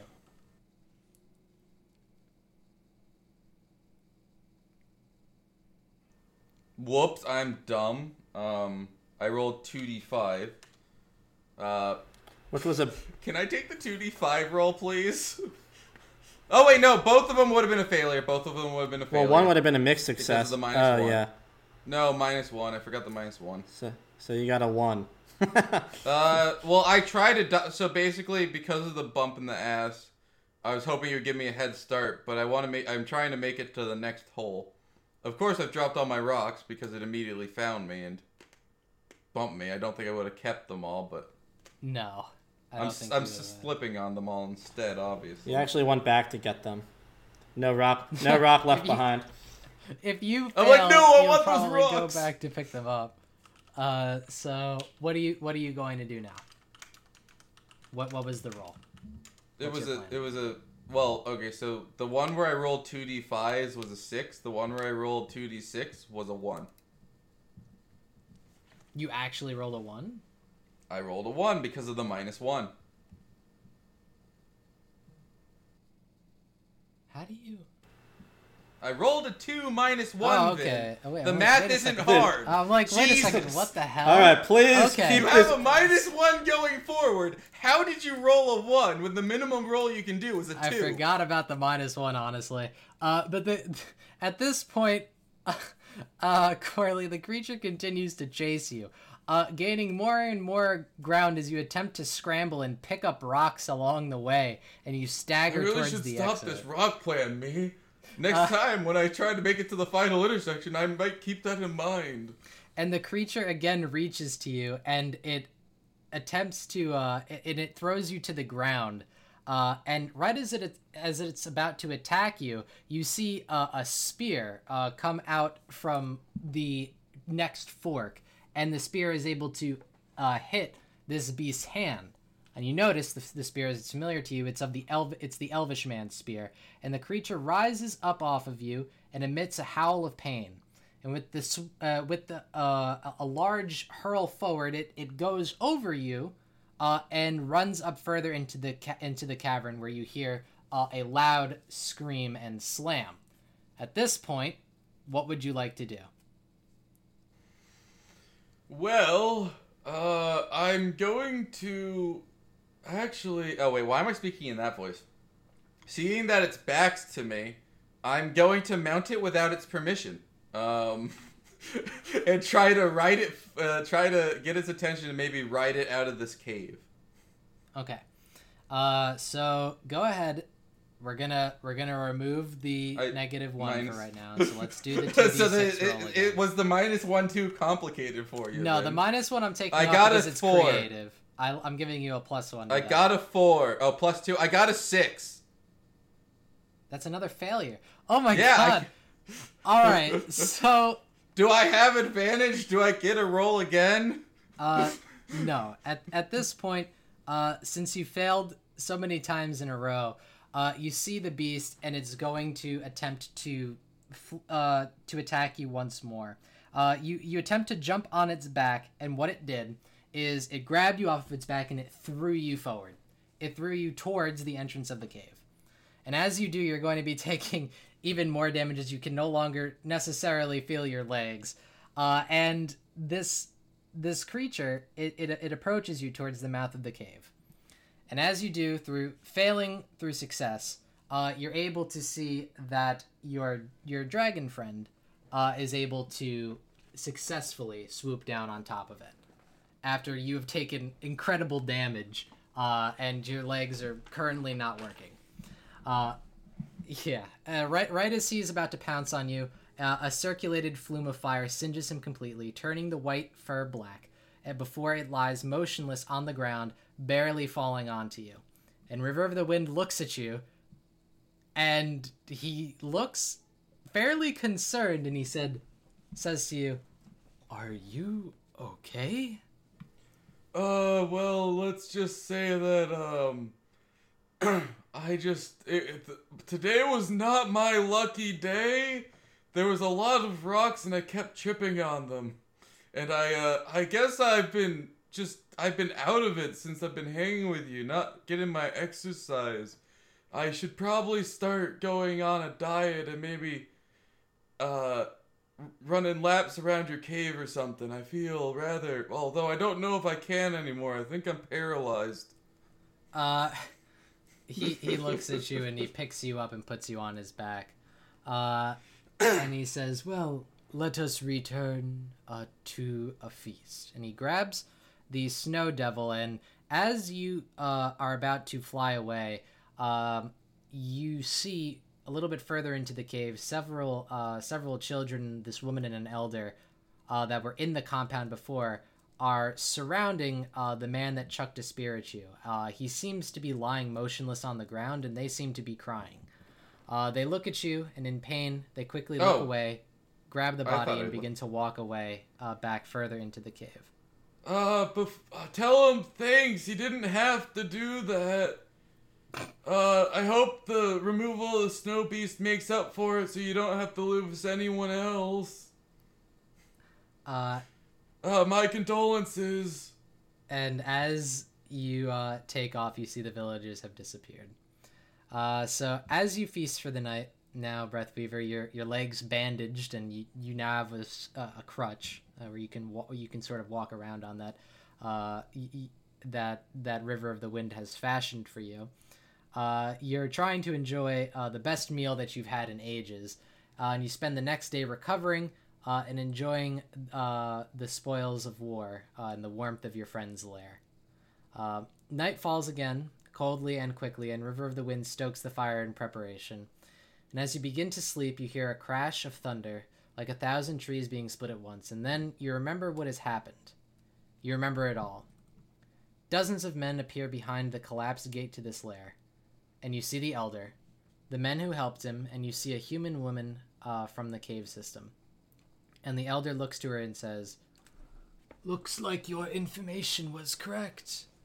Your exile is herefore ended." And at this point, River of the Wind rises and yells, "What is the meaning of this?" And the Elder, from your town, Breathweaver, responds equally aggressively. "The beast who ravaged our town objects to us ravaging his home. How rich!" The Elder looks at you and says, "Sorry, this is The Elder looks. The Elder sees you." And he looks towards you and he says, "Delightful, the traitor has joined with this monster. Come to your village, help us slay this beast, and your exile will be ended, and you can see your wife again." And they raise their weapons and fan out, and you see River of the Wind begin to flare his nostrils. At this point, what are you going to do? I'm going to ask River of the Wind. Wait, am I? So what am I? So were we out hunting again, or are we in the cave and You're they're in just the storming you're, the cave? you're Okay. in the cave, and it seems as if one of the people from the Snow Beast cave ratted on you to the Elder. Okay. But they were just what? Like they I asked them about it and they didn't say anything. Okay. Well, first I'm gonna ask. River of the Wind what is he talking about with the attack on our village? And I'm gonna get up for a second so I can turn the light on. It's getting dark in here. Okay. And he looks to you and he says, I do not know. I've attacked no village in recent time." And at this, the Elder screams to you, "Enough talk! This is the monster who killed my family!" And he chucks a large vial filled with a colorful fluid at this dragon. And as it hits him, you smell an acidic burning as he lets out a howl of pain. At this point, you see the villagers attempt to try and move in, and I want to know what you do at this point. You're kind of in your crutches, but you still can stand and maneuver. It's not looking great. So you can say what you'd like to do and then roll 2d6 to see how well you do it. I don't know where I got these crutches from, but I told you they were fashioned From all your rocks. by River of the Wind. Oh wow, he's a excellent guy.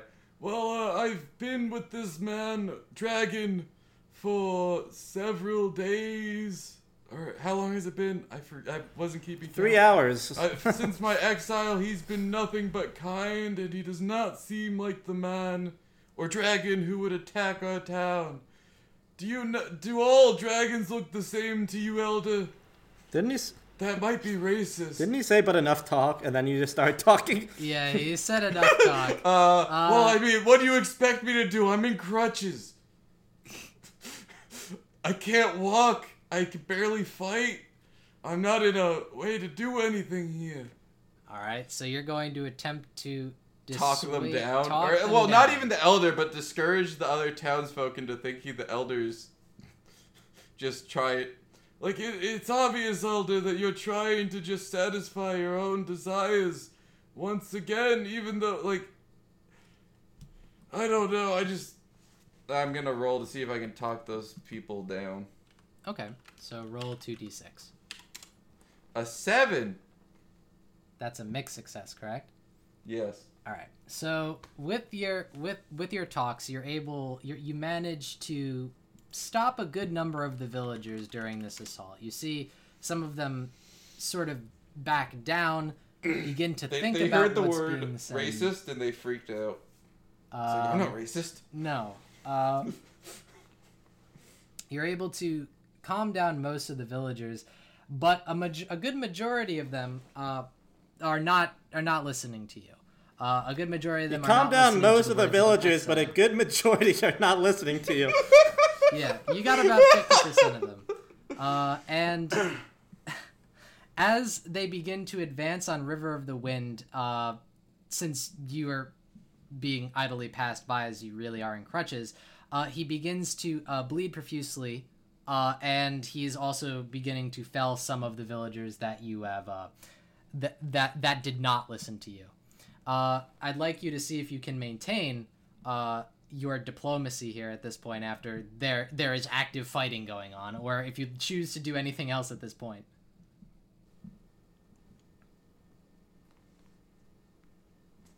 Do I remember how the elder became the elder of the village? He lived long enough. No, he lived long enough and he became the elder. It's not a Tribule type of. Well, I mean, situation. Tribule was the oldest there, wasn't he? That's true. He's the oldest. Well, Mr. Like, did the elder have anything to say? To my, That's all, folks. Comment earlier. His comment was enough talk, as he's not listening to you. To your You know, diplomacy. Elder, he's unable I've to. tried to be patient with you. It's like, I understand your logic, but you're just being an ass at this point. I'm going to... Where is the elder standing? He is towards the entrance of the cave. And what's outside the entrance of the cave? It's an opening where it leads down a mountain. You gonna push him? I'm honestly contemplating So it. you're gonna waddle over on because- crutches? I'm You're gonna gonna walk walk over up- in crutches and then just push him off. Yeah, with No, my push crutch. him. Like, take the... No, Crutch man versus excuse old man. me. It could I'm work. homeless. I'm gay. And I have AIDS. Roll 2d6. It's like, so I'm So the elders are standing Yeah. on the edge of the... just fuck it. At He's this point, I'm standing just- near the entrance, but he's not necessarily on the edge. I'm going to see what I he's got a going to 9. do. All right. So that's a mixed success, I believe, right? Let me check the. All right. So you're able to Breathweaver. Well, Corley, at this point. I'm able to Breathweaver. You've finally done it. You've been able to Breathweaver. The flashback is over. The flashback is over. You're dead. I power up and weave the breath. No. But you're able to get up towards the elder, and you're able to push him. He does not necessarily fall out of the edge of this. I say, of this this cave, but you push him is- down. Sparta. Well, I was trying to not be that blatant about it, but I say to one of the villagers that was calm down. All right. So I can I just say I slap him and say to wake up instead of try to push him? I think that's more in character. okay, that's fine. So you see that you walk up to the elder and you slap him. Wake up, man! And you see Smell the roses. smell Stop the being an roses. asshole. And You you see. stink. All right. So you do this. The elder looks. Well, I'm sorry. What were you gonna say? Okay. You look to the elder and you perform this act, and he looks at you. He looks incredibly sad, confused, and looks across the villagers that he sent to fight this dragon. Those of them who have lost the will to fight by you talking to them, as well as those that have been felled for attacking the dragon. And he looks in horror and he yells to his villagers, "Retreat!" What? And a majority of them are going. All you have to do is slap him. Yeah. So They weren't telling expecting me this to kind of walk up. resistance. he realizes. No, hold up. In doing so, the elder realizes that he probably isn't going to win this fight. How? How? What? Half of the people are not. Okay, so How? I'm sorry. You I'm sorry. All right, so let me explain it. Let me explain it. It may not. You slapped hard. They were winning though. That the slap just. I'm sorry. Yep. It's fine. So, you slap him and you tell him to wake up. In this moment, the elder realizes that he has sent a majority of his village to fight a massive dragon, half of which, based off of you talking to them, have lost the will to fight. The other half are being slaughtered by a dragon. When you yell at him to wake up, he realizes that he may not win this day, and he asks them to retreat. Do you see how this makes sense? Or is it still not following? Yeah, I see it. All right. Sorry.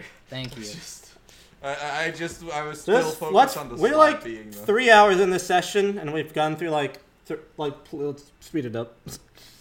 Yeah, thank you. So, as the villagers begin to retreat from this cave, you walk back over to River of the Wind, and he says to you, "You, my friend, I have never known such kindness, and of such selflessness. I used to think that all humans thought of us as mere monsters, but I do not think such things anymore. Not all of you, at least." As he barely manages to get some of these words out, as this acid that the elder has thrown on him seems to be cutting deeper and deeper into his scales and skin. And he begins to collapse to the ground, and he looks at you, possibly for the last time, and says, "I am sorry.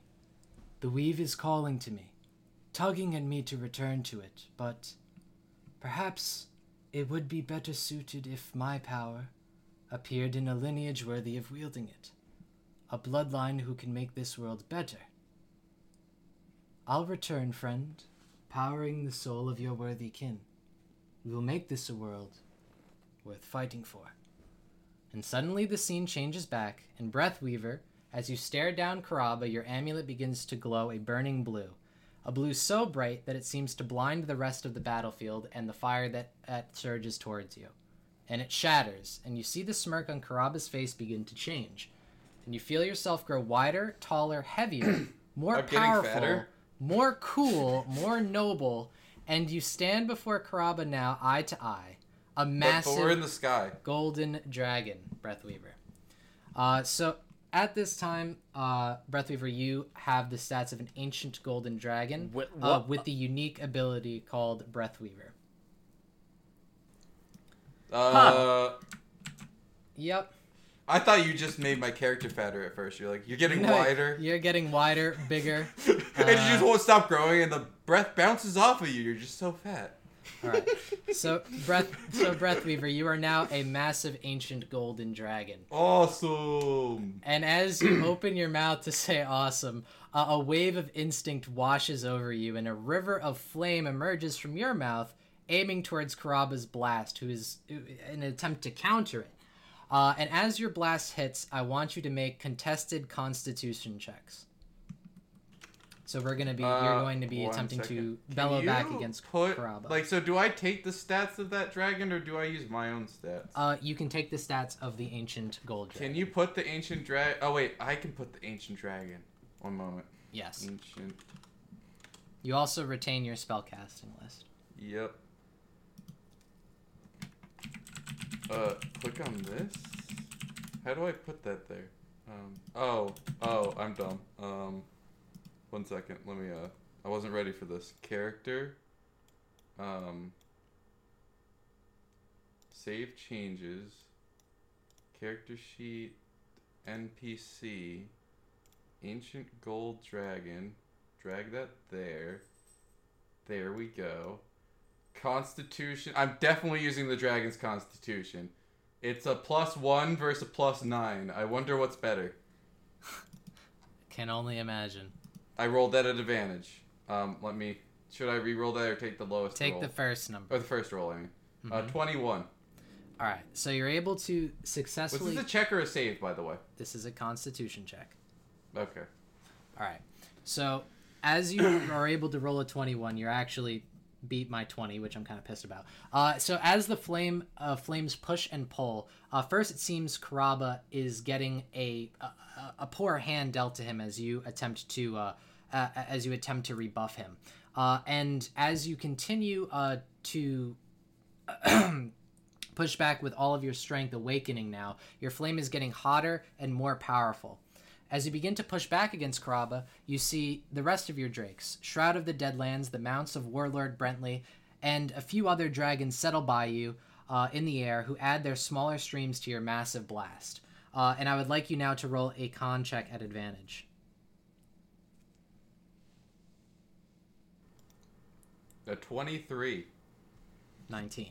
Okay. 23-19! And with a burst of flame, Karaba is completely enveloped, and as the streams are sustained suddenly in front of you, Karaba is no more, and you see a scattered force of enemy dragons in the air begin to retreat. And at this point, we're going to go to Aul and to Ander. All right. The cobblestone is freshly swept, and you see the kind face of the street sweep scanning the area. His broom gently swipes from side to side, kicking up dust that fills the air and suddenly disappears from view. At this point, Ander, you feel a distinct burning in your hand. The infinity sigil seems to be burning. Its light then dims, and a certain portion of the loop highlights brighter than the other, like a needle on a compass. As you begin to move around, you notice its direction changes based on where you stand. It seems to be pointing you to the outskirts of town.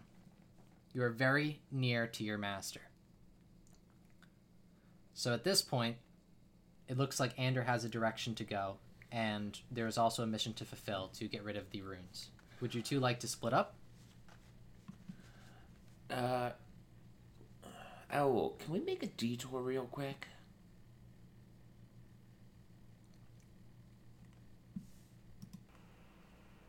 Tyler? Tyler? Did he disconnect? I shouldn't have.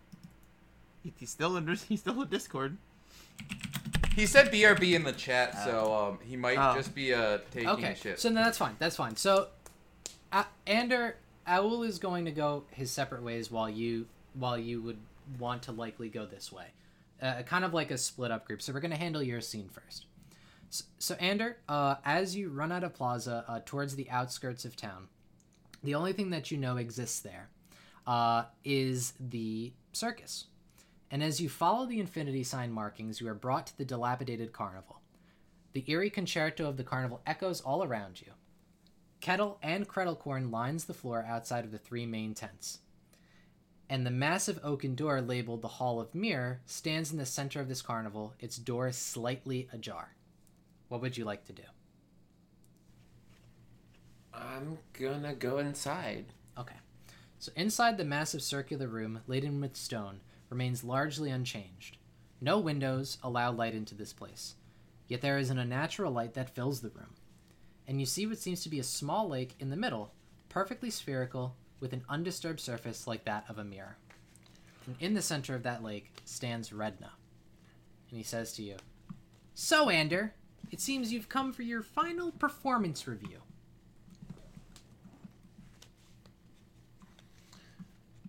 Huh. I guess I have. And he says to you, "Agma said you would come here, and I was to stop you. I'm afraid he has tasked me with conducting your exit interview." And you see Redna begin to disrobe his very ornate cloak, underneath which lies a very skin-tight, very revealing, very neon green wetsuit. But don't worry, it's equipped with a dance belt. And for the short time you knew him, you never noticed this under his scholarly robes, but Redna's jacked. And he holds up an incredibly long scroll and he says, "Permission from Agma for Scrum Energy release form E56J." And he tosses the scroll to the sky and it disappears in a flash of bright light as a sickening green energy begins to coalesce around his fists, which vibrantly pulse in and out of control like a jackhammer. And he yells to you, "Sprint 1 commencing!" And at this point, I would want you to roll initiative. I also want to know, we are at 2 hours. Do we want to continue this one out, or? I would say let Morgan have his fight and then wrap it up, because otherwise Morgan was pretty much here for no reason. Okay, that. I mean, Well, so Tyler is also here, I guess. I don't know if he... Tyler, are you back? Yes, I'm back. So, did you want to join Morgan, or did you want to go on your own way? Was that an option? Yes. It was, but you weren't here to answer, so Oh, my... we weren't sure. Yeah. Oh, shit. We just had Morgan go, and then we said we'd resolve it like post. Well, You just, I'll just you go just my entered own closet, way that's then. it. I guess it seems like that fight already started. Okay. Understood. So, sprint 1 commencing. At this point, Ander, I would like you to roll initiative. I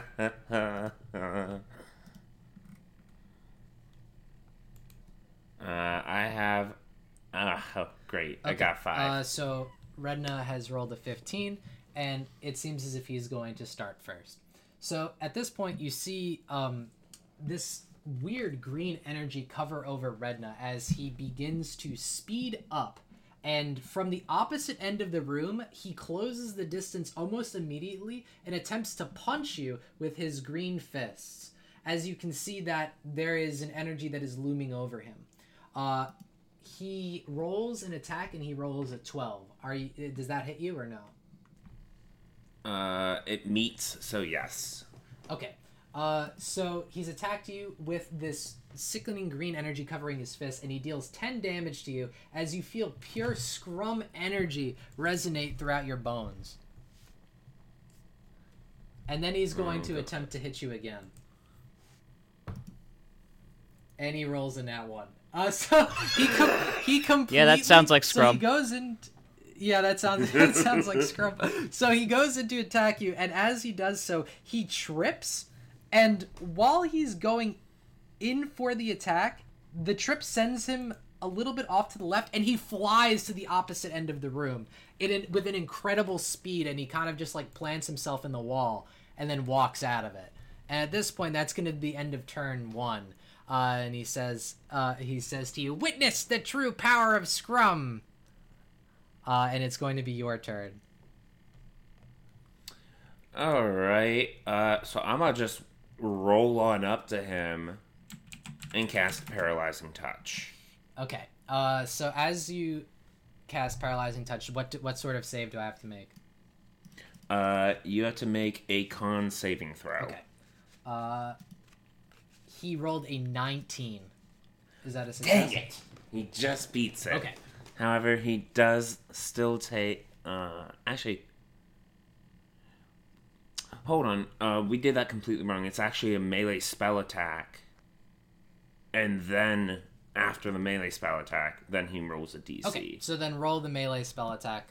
We'll take his same roll, but go ahead and attempt to attack him.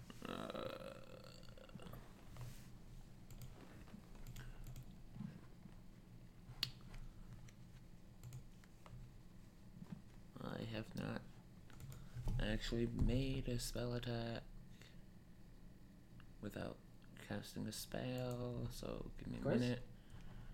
That would be a 19. Hold on. That's with advantage. That's a 19, but instead of a plus 9 to hit, it's actually a plus Jeez. 12 to hit.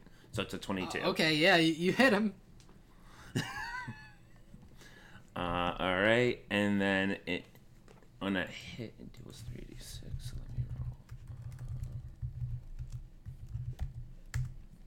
13. He takes 13 damage, and then he now needs to roll the DC Okay. 18 So check. he rolls that same 19.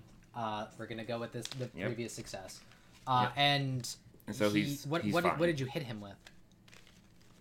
I really just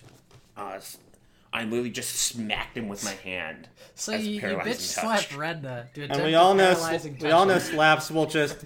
He got slapped. He's done. He's gonna leave. Go back to the village.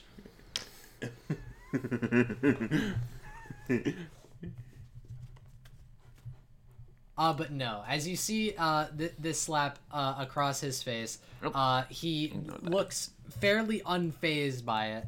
And now, do you have anything else that you can do, Ander? Give me a minute. Man. Okay. I'm taking a look. Okay. Nope. So at this point now, it's going to go back into Redna's turn, and as you see him sort of seethe in anger from being bitch slapped, he says, "Sprint 2, commencing!" And as he does, the ground beneath him begins to sort of crack as the energy surrounding him becomes more palpable, and the green sickening energy that covered his fists now covers his body. And you can see that it seems to be rebuffing any of the paralysis that you had on him previously, even though he was able to rebuff it himself. And you see him jump into the air, triple the distance what a normal person would be able to jump, and he attempts to kick you with both feet, coming down on you almost like a pencil dive. So Okay. he's going to make another attack at you. He rolls at 21. Does that hit? Okay. So at That this point, hits. you're going to end up taking 6 damage from one of the kicks, and then he's going to attempt to twirl midair and smack you with another kick.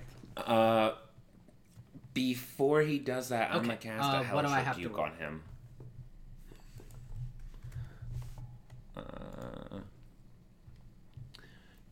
You need to roll Okay. a Dexterity saving throw. He rolled a 21.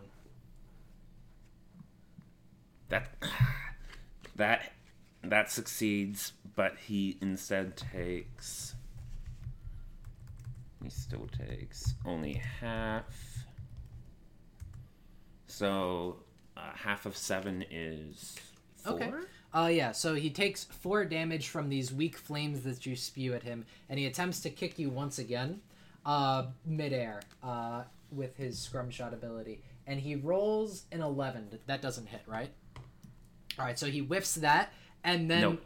as he whiffs that, he just flies to the opposite end of the room as the force from his kick just propelled him to the opposite side. And it is now your turn, Ander. All right. In that case, I'm gonna cast Blight on him. Do I have to make some sort of save, or is this another spell attack? You have to make a I Constitution rolled saving an throw. 11. Okay. That's a fail. So you take. Hold on. You take 8d8, which I rolled a little low. 30 damage. Only 30. 30 necrotic Yeah, so damage. you rolled 30 necrotic damage as this blight exits your necrotic hand and into his scrummy face. Does anything else happen? Okay. So I assume that's nope. the end of your turn, and now it goes towards Redna, who is on the wall just like coughing, and he says to you, "You who had the favor of Agma chose to throw it all away. Tell me, Ander, were you ever interested in knowledge in the first place, or were you just looking for immortality?" And I'll allow you free action to speak.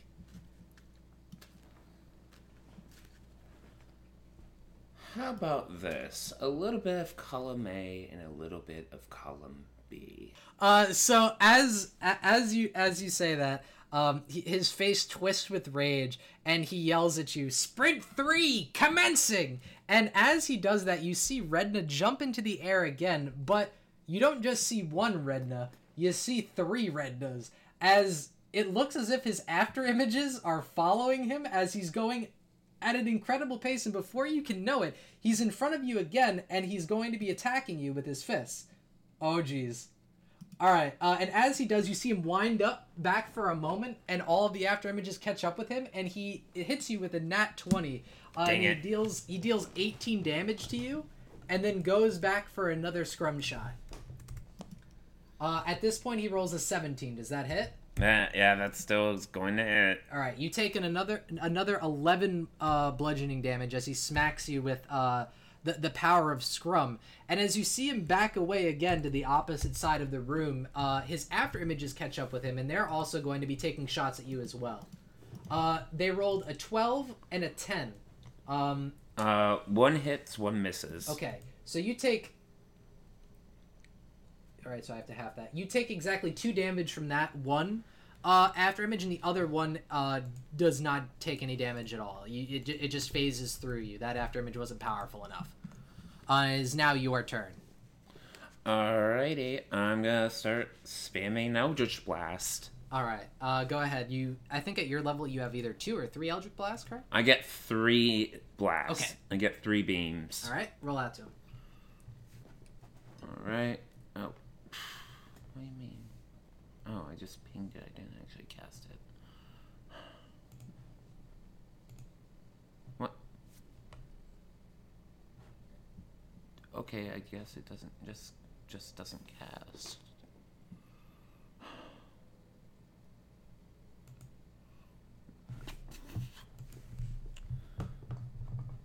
One moment, let me go ahead and fix No problem. this real quick. The slap, god damn it.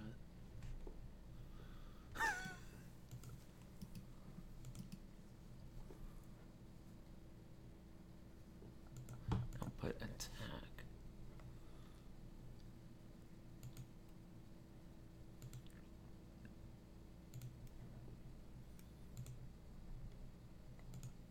Right, there we go. I'll take the first one, so it's 15. I'm actually just gonna. All right. So the first one's a I need 15 to to make a hit. roll. One moment here. Okay, yep, you're able to hit him. Okay, and oh, I actually didn't put anything there. So the first one deals 9 damage plus my charisma mod because of agonizing blast. So he actually takes 14 from the first Okay. one. Nice, nice.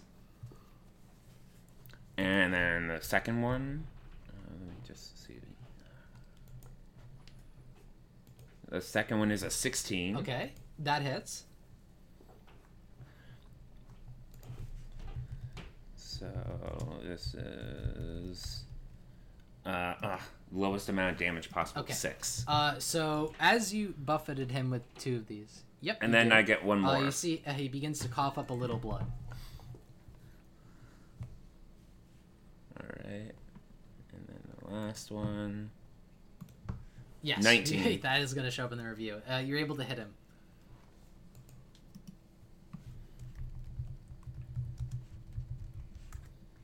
And that one deals Alright, 9 yeah. damage. So as you're able to hit him with all of these consecutive Eldritch blasts, you see he gets increasingly angrier. You see like his skin begins to turn almost red with just rage as this green energy continues to fuel around him. His hair starts to stick up a little bit. And now we're going to move into his next turn. And he says to you, "Sprint for commencing!" And as he does, this power, this green energy begins to ooze out of Redna and his after images that now seem to cease to exist, as he's noticeable only as a strike of lightning. And as you see him strike different sides of the room, he says to you, "The pure scrum energy within my body transforms into a propelling agile force, elevating my speed and power to a level beyond the limitations of a lesser mage's flesh." And you see a lightning bolt strike the opposite end of the room from you, Ander. And then moments later, you see Redna's face very close to yours as he pummels you with an attack at this point. We're going to roll that. And does a 15 hit. All right, as it does, he's able to hit you for 12 force damage now as he strikes you with the incredible power of Scrum, and he's actually going to knock you back 10 feet. Could this be a methodology to surpass Scrum? Alright. And then when you get pushed back those 10 feet, you look to that exact same location where you were, Ander, and you see he's no longer there, and instead you feel a pressure on top of your head as he axe kicks you from the sky. And he rolled a 23. Does that hit? All right. And he deals to you 5 damage as you are now on the ground. As he's pushed you there, you see the stone begins to crack, and at this point, that would be the end of his turn. Yes, All you right, can just so get up. I can just get up, right? Okay. So I get up and I'm gonna start spamming so Eldritch you can Blast see, again. You're looking for your target of Redna, and you can see that across different sides of the room, there are just different consecutive lightning strikes. You can assume that this is where he is, so I would like you to take aim at those. So go ahead and attempt to attack.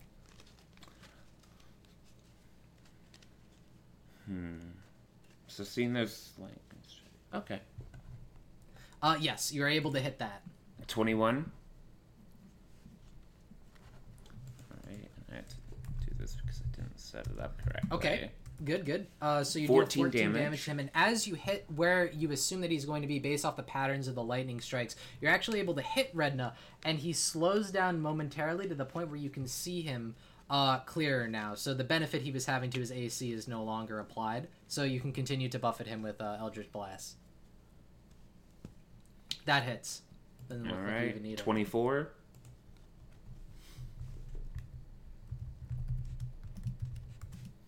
And that's 6 damage. And So the third the one 11 is misses, an 11. and it flies past him, and then Redna is no longer able to be seen. At this point, is there anything else that you would like to do? What? Oh, no. Oh, come on. I accidentally pinged sucks. Chill Touch and Sorry. rolled a nat 20. So Dang it. all right. So at this point now, Yep, nope, there's nothing you're I'm able gonna to do. see the lightning strikes kind of stop, and you're not entirely sure where Redna is. And then you look up towards the ceiling, and you see a final lightning strike, and then towards the center of the room, another. And he comes up to you with a rising knee up to your chin in an attempt to attack you, and he says, "Release!" as a large lightning bolt comes down from the ceiling to connect with his knee that's hitting your chin. And this is a different attack, and he, god damn it, he rolls a 10 as he uses release, and you're able to back away slightly as you see this massive green lightning bolt strike in the exact location where his knee was going to intersect with your chin. And with that, you see Redna actually collapse to the ground as he begins to spit up more blood. You can assume at this point I'd like you to roll insight, Ander. Alright. You can tell that this scrum energy that he's channeling That's a 23. is taking a massive toll on his body, as you can hear just by the knee connecting with the lightning bolt. You could hear a massive crack as you can see that his leg doesn't seem to be working anymore. It seems as if he's powering himself up artificially, almost. He is currently on the ground, and he can't move Is for he- the rest is of he his on the turn, so that's ground? the end of it. Okay. You're so lucky that missed. Okay, so, yeah, I know. Oh, I know. Okay, what's that? So, you wanna know what I'm gonna do? I'm gonna do something really simple. I'm gonna walk up to him and say, get close to him and say, seems like there was a Oh my bug in God! your release. All right, And I'm gonna break his neck. It's just make an athletics check contested with him. All right, yeah. And thank you, exhaustion, because this is gonna be really At bad. 12. So, A 4. You snap his neck. He only had, 6 HP left, really. So I'll rule that as a kill. And you're able to snap his neck. So, Ander, as you deliver the final blow, you see Redna fall to the ground lifeless as his neck is craned towards the left. And you see his body that was curled up, clutching his abdomen. You see his form begin to glitch at the unstable scrum energy that begins to fire off within his body. Strands of green electricity begin to arc off of him. And with his head craned sideways, his lifeless eyes stares at you. Blood flowing from every orifice as you can see the toll of scrum on his body. And then you see from those lifeless eyes nothing but hatred. And the electricity burns through his skin, and you see his body finally go limp.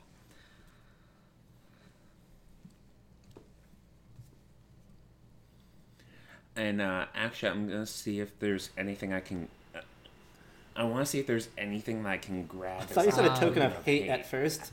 Hate. Redna's no. Yeah, no that more was with like us. a token of hate. Something that would show you that he's no longer with you. I mean, they're Just a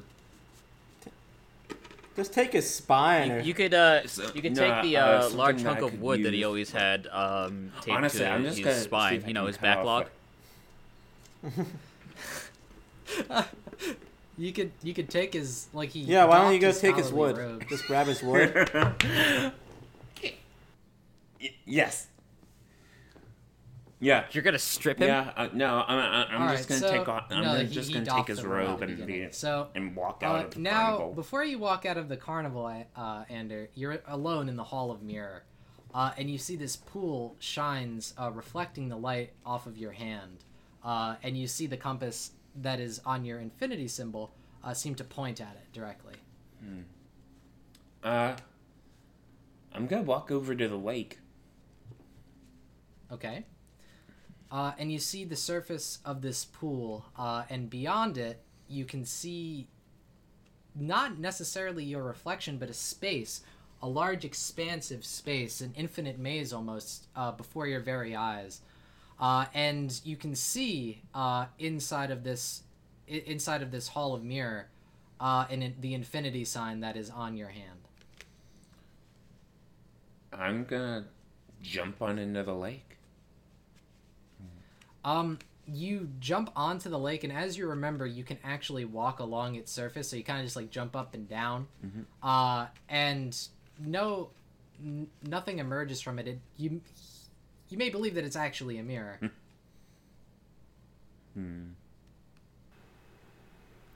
Look up if it's a mirror. Oh god, not like the last one. I'm actually gonna try and see if I can break the mirror. Okay, how would you like to do that? I'm just gonna take my staff and kind of try to force it down onto the mirror to try and break it that way. Okay. So as you grip your staff in your hand, you attempt to bring it down in a plunge, and as you do, the infinity symbol on your hand surges with energy, and you see a black pulse follow through your staff as you smack the surface of the lake, and the pool shatters like glass. And moments later, you see a dark figure emerge from this infinite maze. Like a living shadow, he exits the mirror's shattered surface and lands on its outskirts. And the shadows meld together to form a tall man in a suit as black as the shadows that melded it. And he stands there and takes a deep breath. And you see the area surrounding him begin to glitch and fade away briefly. And he turns to you, and his face is that of a skeleton, and he speaks to you, and he says, "Thank you, Ander. For your service, you shall be rewarded." And he slowly reaches a bony hand to you, towards your chest, and he says, "If I may." Gladly. He plunges his hand into your chest, and you feel a deep chill come over your body. You see him rip out a blue essence from you, and your vision begins to fade. And as you feel as if you're going to fall asleep, you see the man place this essence into a jar and mutter hushed words. Moments later, you awake.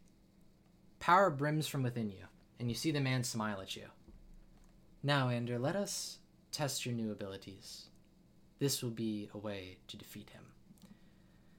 And as you look around, seemingly not understanding, you see an odd energy form over Redna's body, and it seems to look like a green ooze of energy that's flowing out, almost like a lava lamp. It bubbles above him. And the man, the skeleton before you says, "Now, Ander, absorb his essence."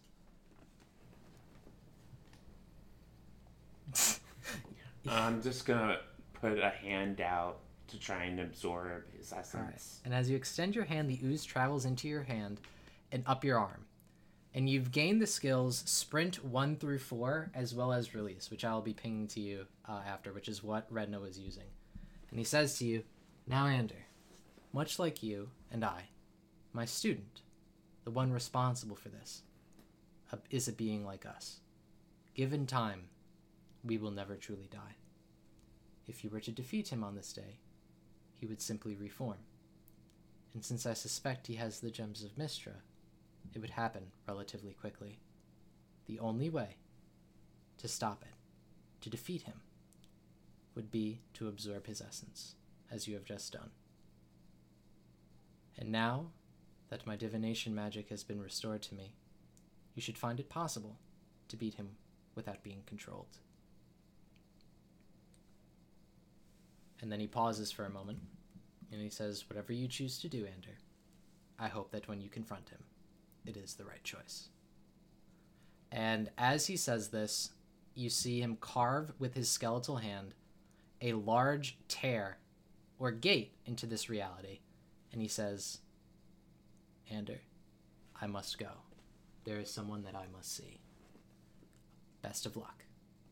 And he passes beyond the barrier, and all traces of it disappear. And you are left alone in this room with the power of Sprint 1 through 4 and release.